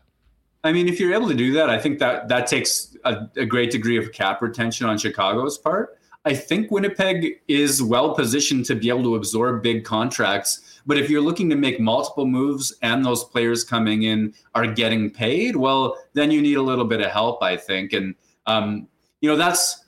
it's almost blue sky territory, because if you don't think you're giving up your top assets, your first round pick, your Ville Heinola, your Chaz Lucius or any of the other recent draft picks for a guy like Taves, but you also feel like he fills that hole at third center, then you can presumably take whatever else you're going shopping with and looking and use that to look for other assets, either higher up the depth chart or on defense or what have you. And Winnipeg's in a unique spot where the West is a little bit open looking. Colorado's putting it together at some point, and eventually they're going to get Landeskog back, and that will add to what's been a strong stretch of play since January. So there are things to fear in the West. But if you're just comparing how good Winnipeg has been to the path that you might envision for them through the playoffs, even though we've seen them go down the road of trading futures and then seeing how that impacts the team, you can make the argument that this is the year to do it, and shopping for as many pieces as possible makes some sense if you're getting a Taves-like return on it with just a second or a third or whatever they'd have to give on it. Just chatting Jets trade deadline and Marat's latest in the Athletic. Winnipeg Jets Stanley Cup contender checklist. What are they missing? Just before we go, there's a really interesting graph in this piece. And along the lines of how you explain comparing it to the top cup teams, it sort of says where the Winnipeg Jets are adequate, where they might need improvement. And I look at this gold check beside Nate Schmidt as a top pair defenseman, and it got me thinking. We've spent so much time talking about Josh Morrissey's season for obvious reasons. Outside of Josh Morrissey, have we, maybe because of Morrissey's incredible season, have we given Nate Schmidt enough credit for the turnaround that he's had this year? And by the same token, the coaching staff for getting the most out of Nate Schmidt and putting him in a position really to succeed? I mean, I don't think that he's gotten enough credit for his on-ice play. I really don't. I saw some criticism of him, in my ads on Twitter today, which seemed to imply, okay, he's expensive, he's not worth that, et cetera, et cetera. And I mean, I understand that Nate Schmidt's cap hit is enormous for essentially a third pair defenseman. But I think that the narrative is that he hasn't been bringing it from that particular perspective. The key thing with the way that Winnipeg uses its D and has under multiple coaching staffs is that the third pair gets relatively sheltered minutes. That's why in Logan Stanley's rookie season, he was able to put up tremendous metrics. And then when he was a little bit more exposed last year, that there were some struggles there. And Nate Schmidt's primary role has been on that third pair, usually with Dylan Samberg, certainly with Logan Stanley of late as well, which is a partnership that struggled sometimes last year, to be clear. But he's delivered from that point of view. He's had a sheltered role, and he's crushed it. So I'm not going to say that he's a top pair defenseman, but he is a player that has been able to chip into the offense, has been able to keep a reasonably clean defensive zone from a third pairing perspective against some of those softer matchups that he gets. And he, in that role, is delivering a tremendous quality season from that point. You can say that Winnipeg's third pair is a strength, which I don't think you've been able to say for a few years. Murat, great stuff. Can't wait for this game tonight, and we'll look forward to more on this topic from you and The Athletic and here on WST in the weeks to come. Have a great one, and thanks for doing this. Right on, that's you too. There he is, at WPG Murat Atesh, and make sure you're subscribing to The Athletic for all of Murat's great content. All right, I'm going to give a quick shout out to our friends at Princess Auto. Mentioned that Team Jennifer Jones, part of the Princess Auto family, on the ice right now out at the Scotties. Of course, Princess Auto, proud sponsors of some of Manitoba's top curling teams, curling around the country, as well as the Bombers, Gold Eyes, and Winnipeg Sports Talk. And Princess Auto is the place where you'll find the best deals on the most unique assortment of tools and equipment around. Everything you need to complete the projects on your list or start something new is at Princess Auto. Visit them at one of 2 Winnipeg locations, Panet Road or Portage Avenue West. And you can always shop online 24/7, 365 at princessauto.com. Whatever your water needs are, folks, Culligan has been there for you in Manitobans for over 65 years, family owned here in Winnipeg, with everything you need when it comes to water. Softeners, filters, bottled water coolers, whole home systems, drinking water systems, not to mention citywide water delivery services and commercial and industrial water products and solutions. Hit them up in person at 1200 Sargent Avenue. You can give Culligan a call at 204-694-5180 or check out all of their products and services for whatever you and your family needs online at drinkculligan.com. And hey, as January winds down, folks, don't forget, you've still got a few days left to get on those great deals at Manitoba Liquor Marts from our friends at Canadian Club and Beam Suntory. The Canadian Club 12-year reserve is now on a deep discount, the best deal you'll see all of 2023. And there's also a new product in the rye category from our friends at Beam Suntory, Rifle Rye, which is on a great new introductory sale price as well. So pop on down, get Canada's finest Canadian Club, check out that Rifle Rye and all the great Beam Suntory products at your local Manitoba Liquor Marts. All right, we've still got lots to get to on the show today. We will do the Cool Bet lines, see what's up for this game tonight. Big one between Boston and Tampa, as we talked about a little bit earlier before.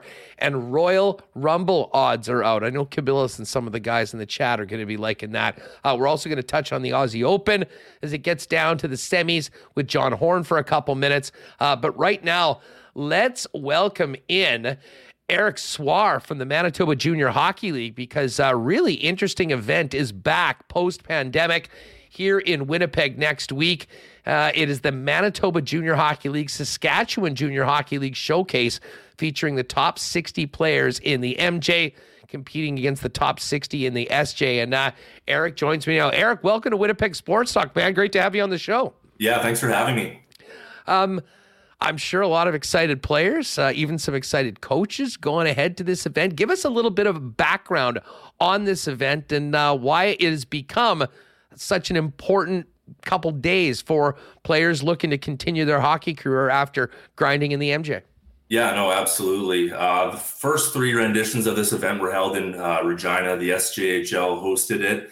The last 2 were canceled due to the pandemic. We were supposed to host last year. We had kind of everything set and ready to go. And, just out of an abundance of caution, had to postpone it to this January. So, yeah, we're really excited. We're getting the opportunity to host this event for the first time. And, it just creates a great opportunity for our players and for players in the SJHL as well to, show their best in front of NHL scouts, NCAA Division I, U Sports.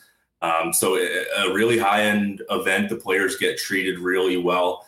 We kind of roll out the red carpet for these guys, and it's just a great event.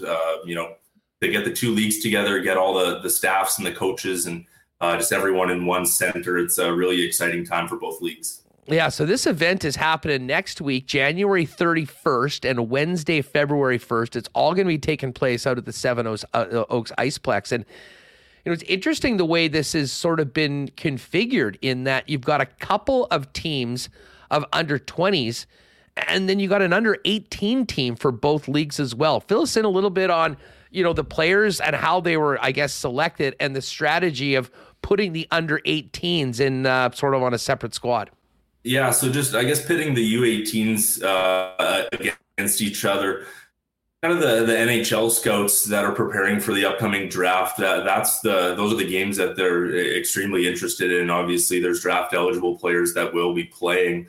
We've got a player in the league right now on Steinbach, Warren Clark. He made the midseason rankings for the upcoming NHL draft. So just getting the high end young guys together in a competitive atmosphere just puts on a great show for the scouts and allows them to kind of compete against, players in their age category. But and then obviously the two U20 teams, those guys that haven't gotten scholarships or haven't made their commitments already are, doing their best to put on a show for the scouts as well.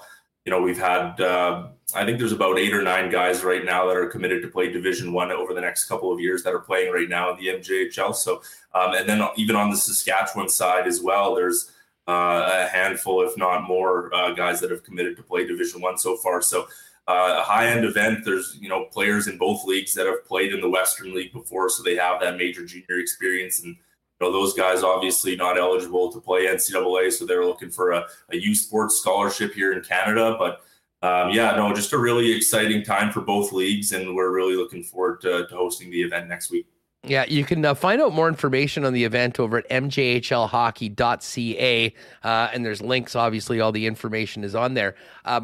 You mentioned the NCAA scouts and, of course, youth sports. And, listen, it's awesome to hear these guys when they get selected, if they do in the National Hockey League and start in that path. But a big reason why so many players choose to play in the Manitoba League is that they are eligible for, playing on a scholarship, whether it be north or south of the border. And I would imagine there'll be a well-represented group of scouts from universities on both sides of the 49th parallel when the puck drops on Tuesday. Yeah, there's no question about it. I mean, not only Division I schools, a ton of guys out of the MJHL go on down south and play in NCAA Division III. From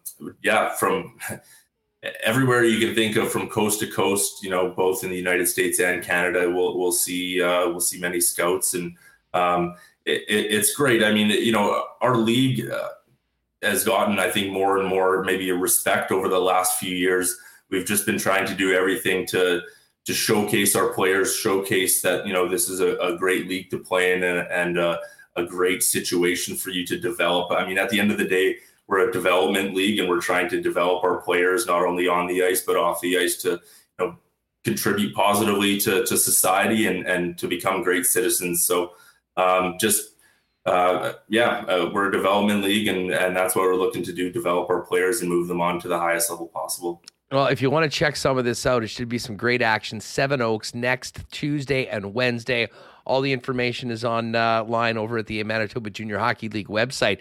Before we go, fill us in on this season so far. I mean, you're about at the 40-game mark for the MJ, and you look and you got two of the teams that have been very strong the last few years, the Steinbach Pistons and the Portage Terriers, right there, tied at the top of the East Division at 58 points with Winkler just 4 back. And then looking at the West Division, Eric, it's crazy. The top 3 teams, Wayway, Swan Valley, OCN, all tied at 49 points. And then Dauphin just 2 points back with the game in hand. I mean, from a competitive standpoint, I've followed this league for a long time. I'm not sure I can ever remember it being as tight as it is this deep into the regular season. Yeah, it's kind of hard to believe how tight that West Division is. I mean, you look from first place to last place in the division, there's only a 6-point gap. So what's going to happen come playoff time? Who's going to make it? It's going to come down to the wire, which is going to make for obviously an extremely exciting stretch run here. And yeah, like you said, you go to the East and you have Portage and Steinbach at the top. They just played last night. Steinbach beat Portage in Portage. So they're both tied right now at the top. Obviously, Portage, they're going to be hosting the Centennial Cup this year in May. So super exciting for the league, for the Terriers. They were supposed to host back in 2020. Obviously, it got canceled and moved. So, the parity in the league has been extraordinary this year. All of these coaches in our league, extremely competitive guys. And the players, you got to give credit to the players. I mean, these guys are relentless, and they're willing to put in the work every day and to get better and develop and try to move on to the next level. So every night, the top team can go against a bottom team, so to speak, and no lead is safe. And we've started recently to do a Friday night pick'em on our social media platforms with some of the broadcasters in our league, and best of luck to them on a weekly basis, because you never know what's going to happen. Well, I mean, it is just great for the league. And there's been a number of things that have been really positive for the league coming out of the pandemic. And one, I got to give a shout out to our pal Nick, DQ Nick, from Nick and Nicky DQ. Of course, they've got their DQ out in Niverville, and he was a big part of that new team, the Nighthawks. For a new team, they're doing quite well, 19-17. From the sounds of it, it has been very, very well received by the community out there in Niverville, which continues to grow. Tell us a little bit about the newest team in the league and how that's gone so far from your perspective. Yeah, you know what? I think it's gone as good as it can, just from day one. It's been years in the making. I think it was back in 2007 that the group in Niverville kind of reached out to the MJHL and started inquiring about what they need to do to have a team to operate in Niverville. And yeah, they've done a really good job from, promotion off the ice and how they do business, and their team, first and foremost. Kelvin Sheck, he's their head coach and general manager, who was the coach of the year actually in 3 seasons back in Winkler. They're doing really well. It's great to see, to have another team in the league that's strong, and that's, just heightening kind of the stature of the league. Just definitely hats off to them here in their first season. Eric, listen, great to have you on the program, and great to get a little MJ update and look ahead to that great event on Tuesday and Wednesday at Seven Oaks. Folks, find out more information on the entire event and how you can get out and check it out.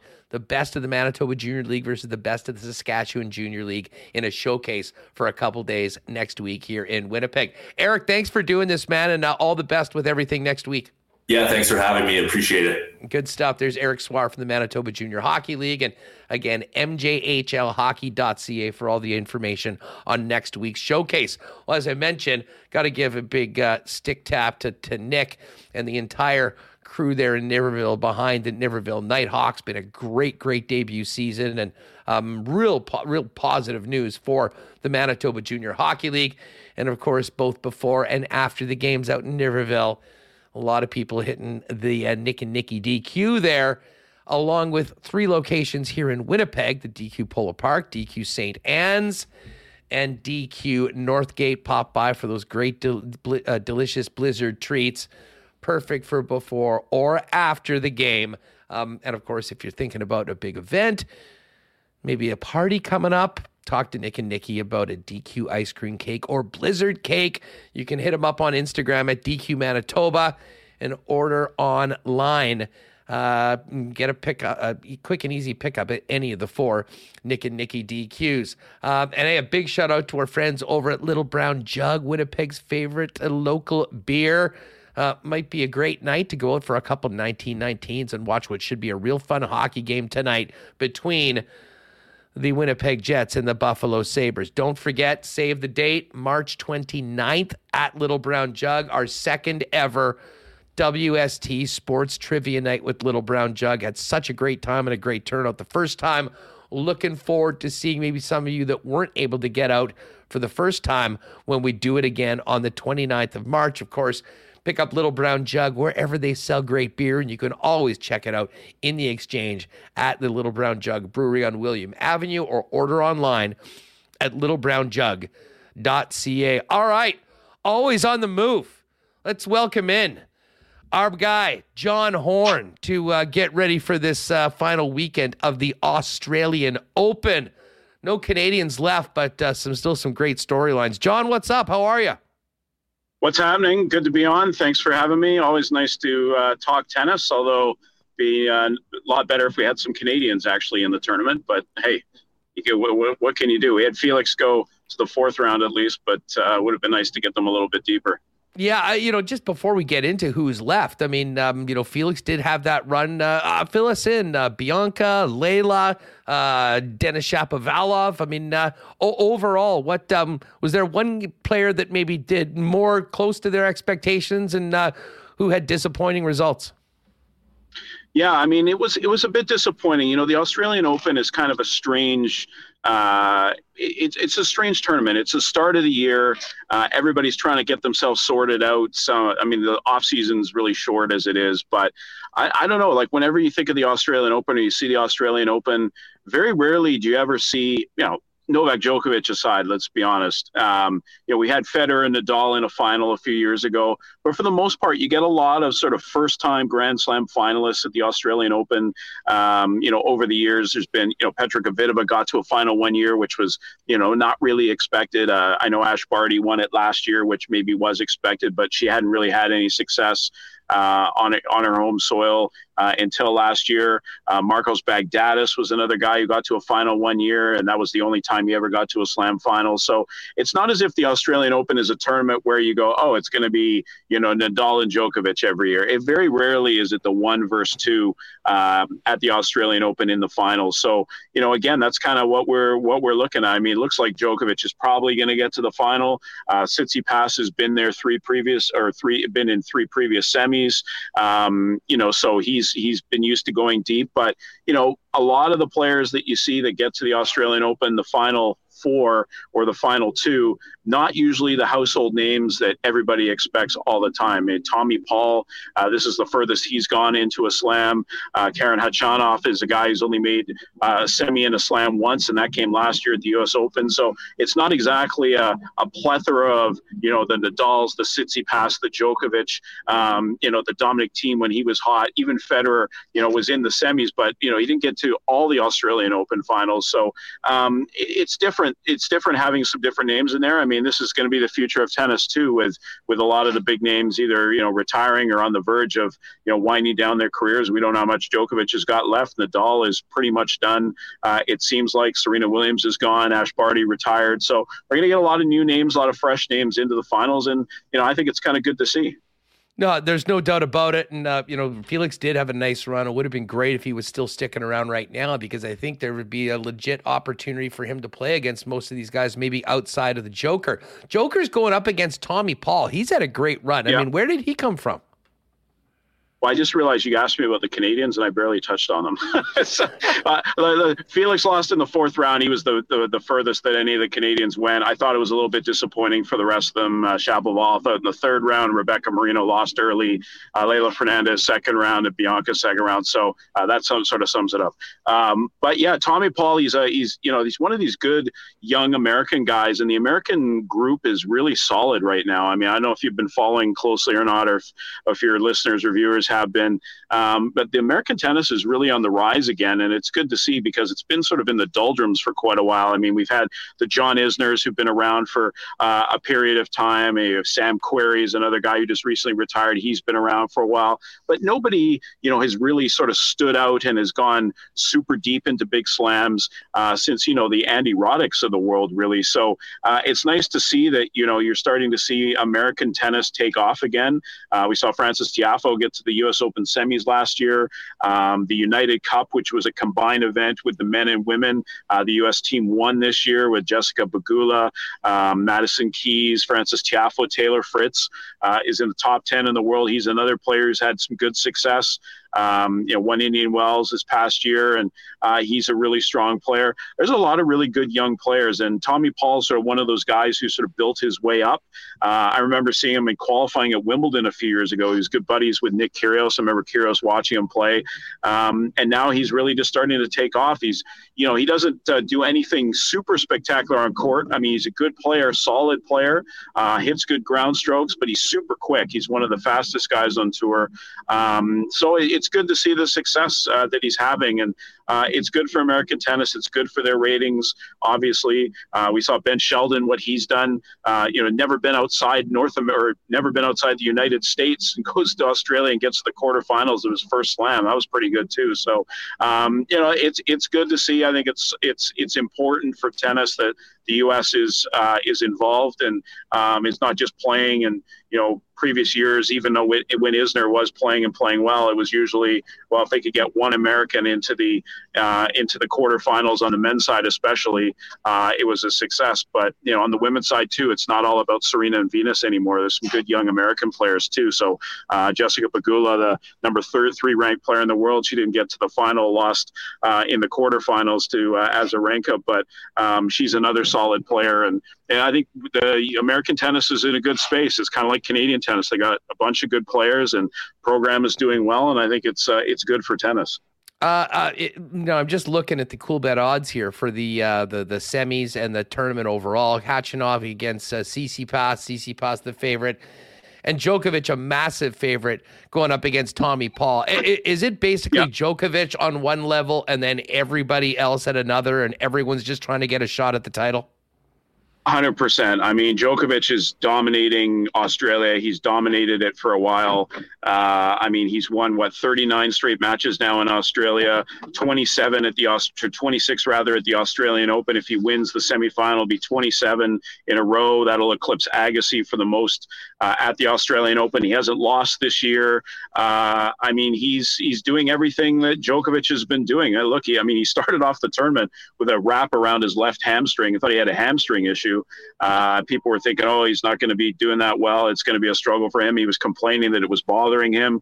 And then going into the quarterfinals against De Minaur, or the fourth round rather, against De Minaur, you thought, De Minaur, this is a solid player. He runs around the court. He's going to play really well. And then he blows him off the court. It was almost like De Minaur wasn't even out there. And then Andrei Rublev in the next round. Rublev, very solid player, fifth seed. I thought it was going to be a really competitive match. I was looking forward to it, and then Djokovic blew him off the court. So, when you think that if he beats those two players who are solid players, and no disrespect to Tommy Paul, if he blows those two guys off the court, I don't like Tommy Paul's chances very much, because Djokovic is just in one of those zones, and he's never lost a semifinal in 9 previous semis at the Australian Open. There's so many numbers and records for him that are on the line, and that he just seems to be eclipsing. And if he wins, he gets to this final, he'll have 34 career finals in slams. That'll tie Chris Everett for the most ever all time. He's just racking up record after record, and every single year, every single tournament, it seems that he's sort of solidifying his spot. Ultimately, is probably will go down as the best men's player in the world, with all due respect to all the greats, including Nadal and Federer. Hey, just before we go, I've got to ask you this. Remus reminded me of this earlier today. There was that incredible match that Andy Murray was in that went till 4 a.m. Yeah. Why did the ref not let him go take a leak in the middle of such a long match? Well, the tennis rules are certainly up for discussion. I'll leave it at that. But there's been a lot of controversy over the years about the we were calling it toilet gate when Tsitsipas was taking off for his toilet breaks after the sets.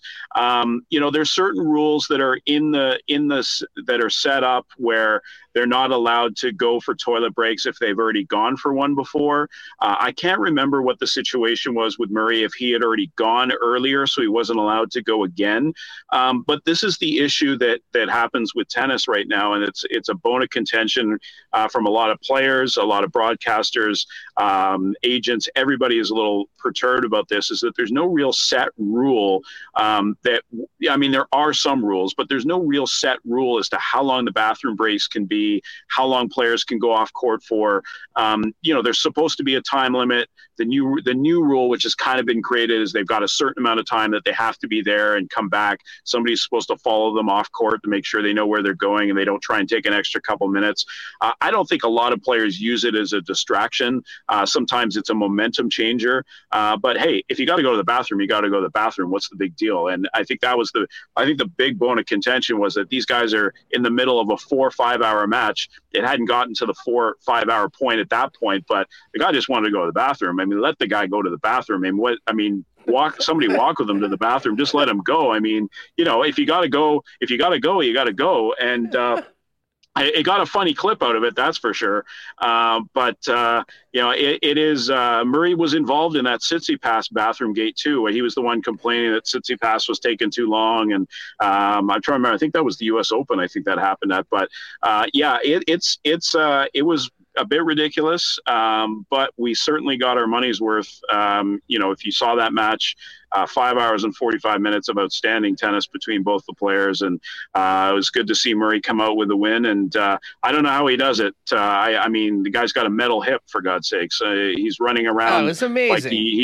He's running around like a 20-year-old out there with the guy's got a metal hip. I mean, you have to sort of shake your head and just go, the guy has a metal hip. And he's running around the court like he's floating on clouds. It's unreal and really impressive. And, that'll cement Murray, if it wasn't already, that'll definitely cement his legacy as one of the greatest of all time, strictly for the amount of effort that he's putting in. He's not a top 20 player anymore. Could he be? Possibly, but he's certainly not now. And it's just nice to see him out there and enjoying it and enjoying the sport and being able to do it with a metal hip.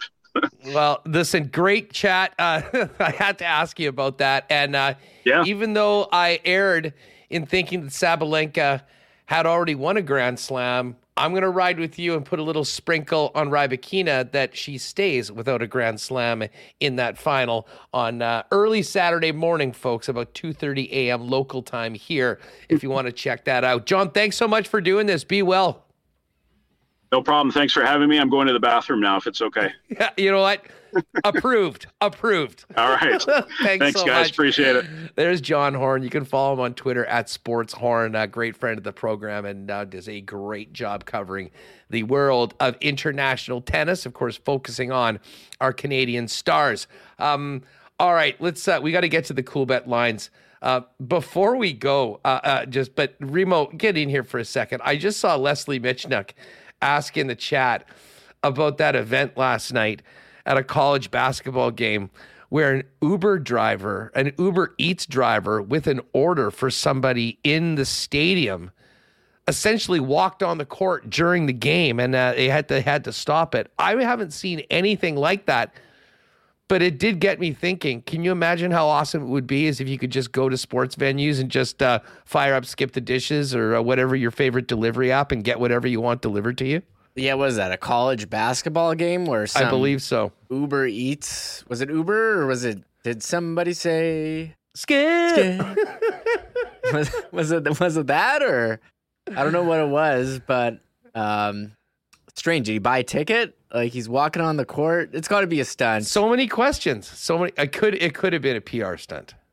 How is he getting on the court? He's just walking right on the court? Like, did someone e-transfer them? Hey, I got you my courtside seat. Come bring me McDonald's. Like, you can't bring food into the thing. Like, was it a guy food from in the arena? A lot of questions. Yeah, there's no doubt about it.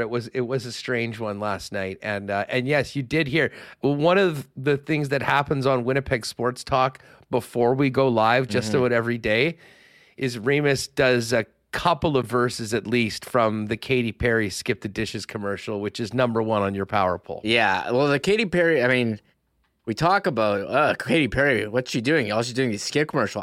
I would hear this Skip commercial more than any other song she would ever do. I need a behind the music on this Katy Perry. Like, I need to know how it came together. I want the oral history written. I mean, this is the number one on my top listen to song of 2022. Yeah, it's on your Spotify list. The number one is the Katy Perry Skip ad. Well, I'll tell you what. I've heard it more than any other song out there. Well, you know what? When they think about the production that went into that video. Yes. I mean, how many cupcake actors did they have? The dancing there were so many different looks, costume changes. They got some scratch. And they put it into that. I don't know how much it would even cost to get Katy Perry to do a commercial for you like that. But they spent the money, so they're getting a lot of play on it right now. And as a loyal, probably too frequent Skip customer, it does often make me fire up the app and see what I want to eat for that night. Yeah. Again, I hear that song. I mean, at first I made fun of her for being like, oh, she's doing Skip. But again, you hear it more than you hear any other song Coachy in chat. I love the Skip song by Katy Perry too. And Elliot, what's up, Elliot? Wasn't Skip started in Winnipeg? It absolutely is. They still have a huge workforce here in Winnipeg. I think it's a good segment. Maybe we'll send this over to the Skip people and see whether they can get on board with the WST fellas. I think we got to do like an interview with the marketing person. How did this Katy Perry? Because I hear it every Jets game, like nonstop, and it's stuck in my head all the time. I'm just walking around. Did somebody say? Here you go, Winnipeg Walter in chat. He says margarita with extra cheese on it, right? Yes. You know what? And who knows? Maybe they can get us Katy Perry on the show. Katy Perry, big football fan. I did share an elevator with Katy Perry once in my life at the Super Bowl in Indy, and she was dressed as a Giants cheerleader. And she had some of the, I believe she called them the Harajuku girls with her. And they were going downstairs afterwards. Special star access for Katy Perry. And I didn't say a word. I was just like, oh my God, I'm in an elevator with Katy Perry. All right, let's get to these cool bet lines for today because we got to get this show up so people can listen to it on the podcast before the puck drops tonight. Let's get to the National Hockey League. Pretty busy night in the league, as Thursdays have been lately. Jets, minus 177 favorites at home. The Buffalo Sabres, plus 150. And no surprise that the over-under on this one is 6.5 and minus 126 to the over because it's the Buffalo Sabres. They score a ton. They give up a ton. Connor Hellebuck's going to need to have a big game tonight, though, for sure.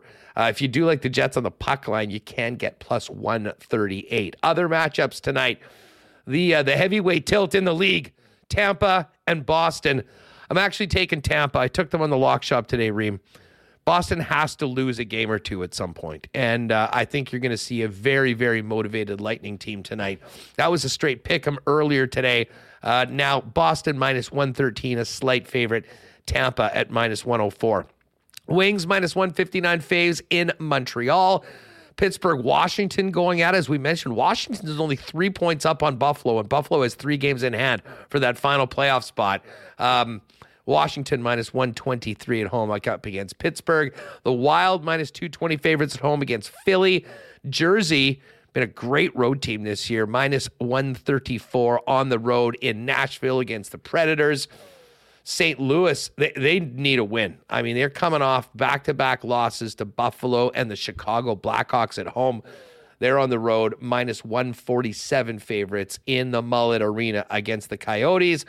Flames, huge favorites at home against the struggling Blackhawks, minus 385. And the Avalanche, minus 402 as they look to extend their winning streak against the Anaheim Ducks. As far as the NFL goes, this has been fascinating, and I know we'll have Hacksaw on the show tomorrow, and we'll break it all down. I can never remember, Remo, a game as big as this one. Of course, I'm speaking of the AFC Championship game, which has seen such crazy line movement over the first few days of the week. This opened up late Sunday after the Bengals won as Chiefs, minus 1.5 point favorites. All the money came in on Cincinnati, thinking about Joe Burrow's 3-0 record against the Chiefs. The worries about Patrick Mahomes' injury. It moved 4 points to, at one point, Kansas City plus 2.5, Bengals 2.5 point favorites. Well, it looks now like people are kind of back on the Chiefs train, or that Chiefs money is at least showing up right now because while they were underdogs for the better part of the last 48 hours, Chiefs now 1.5 point favorites again. And most importantly, the money line, who's going to win this game?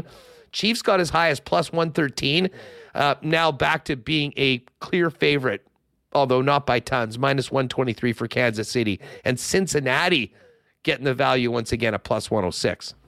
Yeah, well, didn't you see Mahomes at the press conference? People saw him walking around. He looked, I'm keep comparing with Zach Claros. He looked better than Zach did, I think, at the Grey Cup pre-stuff. So he did. Seems like he's going to be okay. Well, that's the hopes, at least. Man, it's going to be an incredible game. That's the late game on Sunday, and there hasn't really been any line movement in this Philly-San Fran game. I don't think we're going to really get off 2.5. Although even money right now on San Francisco plus 2.5, Philly minus 116, minus 2.5. And if you do push it to 3, even money on the Eagles at 3 points and San Fran plus or minus 122. If you're getting the full 3 points. Of course, all the odds up at CoolBet right now. Use the promo code WST on your first deposit. If you haven't played there before, for a 100% bonus up to $200 on your first deposit. But Remo, just before we go, get on over there into the margin, because the Royal Rumble odds are out. And I promised Kabilis and some of the other guys we would check this out. There are 2 title matches up. Bianca Belair minus 667 against Alexa Bliss. And Roman Reigns, a very prohibitive favorite against our guy and Bruce Boudreaux's close personal friend, Kevin Owens. But it's all about the Royal Rumble odds. And check it out. Cody Rhodes is the favorite at minus 141. Kabilis and all you wrestling fans, let us know what you think of these numbers. Second on the list, The Rock. 2 to 1. He's not going to win. Well, he in? Haven't you been paying attention? There's a lot of talk that Rock's going to make a return and go up against Roman Reigns at WrestleMania. Okay. I've heard about that, but he's going to hang around for 3 months after winning 2 months winning the Royal Rumble. And come back for a few. Listen, they don't need him to be a regular on Raw to go at it against Roman in the main event of WrestleMania. Movie suck, and isn't that why he has to go? Like his movies are starting to go down, and now he's got to go back to wrestling. I doubt that he has to go back anywhere right now. I'm sure he'll be getting ready for XFL season and some other things. But listen, The Rock isn't hurting, but I think he loves the sport of professional wrestling and wants to go up against Roman Reigns. So anyways, The Rock's very interesting because there is rumors. And Remo, read into this what you'd like, but I did notice that the WWE shop just released 2 new pieces of Rock merchandise that they're pressing. Really? So maybe, just maybe, he might be the guy. The guy I think I'm on is Sami Zayn. And anyone that's paid attention to the WWE in the last month has known that this bloodline storyline or whatever with the Usos and Sammy Uso and Roman Reigns has been one of the best that I've ever seen in my career as a fan of sports entertainment. And there were a few giveaways last week that it could be coming to some sort of, I don't want to say a conclusion, but maybe a next step in it at the Royal Rumble. Sammy, with what he's done in this storyline, has become one of the most popular characters in all of WWE. And it wouldn't surprise me if he actually won, potentially going up against the Tribal Chief. So I don't mind Sami Zayn. I'll probably throw a little sprinkle on Sammy. Other guys in the list, Seth Rollins at 5 to 1. Stone Cold Steve Austin at 10 to 1. Stone Cold Steve Austin isn't winning and going up against the Roman at the Royal Rumble, although that would be very cool. Kevin Owens, Drew McIntyre, Roman Reigns, and Solo Sikoa at 20 to 1. Austin Theory, 25 to 1. But I'm really looking at the top of that list, Remo, and I did correctly pick Edge at 6 to 1 a couple years ago. So I'm hoping to continue my success in the Royal Rumble with the selection of Sammy Uso himself, Sami Zayn. I can't believe they have how many odds. You can bet on the final 4. You can bet on the Iron Person. That's who stays in the Rumble the longest. Yeah, there's some great ones. Oh, okay, yeah, they just added all these. I guess there's head-to-heads. Final 4 is interesting. So that's where you might be able to get some good, a good number on one of the other individuals that might not be winning. The Iron Person. And Cody Rhodes, of course, is back at minus 141, is the favorite right now, making his return after that torn pec. And Cody as the Iron Person is probably a great bet right now. Either he or Sami Zayn will be central figures in that, plus 100 and plus 150. And then you've got some head-to-heads. Cody Rhodes versus The Field, Gunther versus Braun Strowman, Seth Rollins and Austin Theory, Sammy, head-to-head Royal Rumble bets. This is amazing. We're going to have to touch these tomorrow on the program as well. As far as the women go, Rhea Ripley's a big favorite at minus 164. Becky Lynch 3 to 1. Charlotte Flair 7. Bayley 8. Raquel Rodriguez 10 to 1's interesting. I think she's the NXT champ, and they often sort of use this opportunity to springboard someone into a main event position. Maybe she's the one. Alexa Bliss, Asuka, Liv Morgan, Sasha Banks, 15-1, and Bianca Belair, 20-1. Some other options, best finishing position. We've got Final Fours. We've got the competitor to make the most eliminations as well. That one I might go on Raquel Rodriguez at 2-1.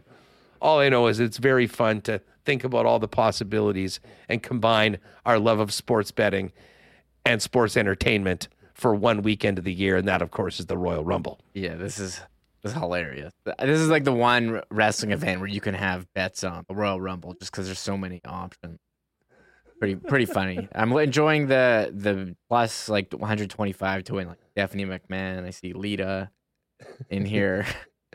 Yeah, I'm not sure you want to spend too much time at the bottom of the options, but they'll take a bet on it if you want. Again, that's all up at CoolBet. Click on the Royal Rumble. And because SmackDown goes tomorrow night, I would suggest if there's something you like, get on it early, because a lot of these numbers will be off the board tomorrow and then could look very different come Saturday. Of course, the event is Saturday night, folks. I know we were talking about this earlier. Usually, traditionally, it's always been Sunday shows for the big wrestling pay-per-views, but the Royal Rumble and the Elimination Chamber moved to Saturday as well. So Saturday of this weekend, Royal Rumble into a big day of football. Of course, Jets playing Philly at home on Saturday night as well. All right, great show today. Thanks to John Horn and Eric Swar for jumping on at the end of the program. MJHL event should be really neat. Maybe we'll do something with one of the coaches next week heading into it. But again, all eyes on the Jets and Sabres tonight. Thanks to Joe Yerdon and Murata Tesh for jumping on the program a little earlier. Thanks to everyone listening to the podcast. And of course, all of you YouTubers out there, hit that red subscribe button if you haven't already. And please, folks, if you're still with us, hit that thumbs up. Let's get it to 200 for the end of the program. We'll see you tonight at the rink. Going to be up in the 300s. Looking forward to it. And we'll be looking forward to getting all over it with reaction from the Buffalo game. A look ahead to Philly, setting up the AFC and NFC championship games tomorrow with a hacksaw. And then I'm heading to Arrowhead. Folks, enjoy the game tonight. We'll see you tomorrow to take you into the weekend. Marbles as well, of course, on Friday. Enjoy the game tonight. We'll see you then on Winnipeg Sports Talk. Thanks for being with us. Oh, my God! Oh! Shut it down! Let's go home! Thanks for tuning in to Winnipeg Sports Talk Daily. Make sure to subscribe on YouTube and your favorite podcast feed at winnipegsportstalk.com.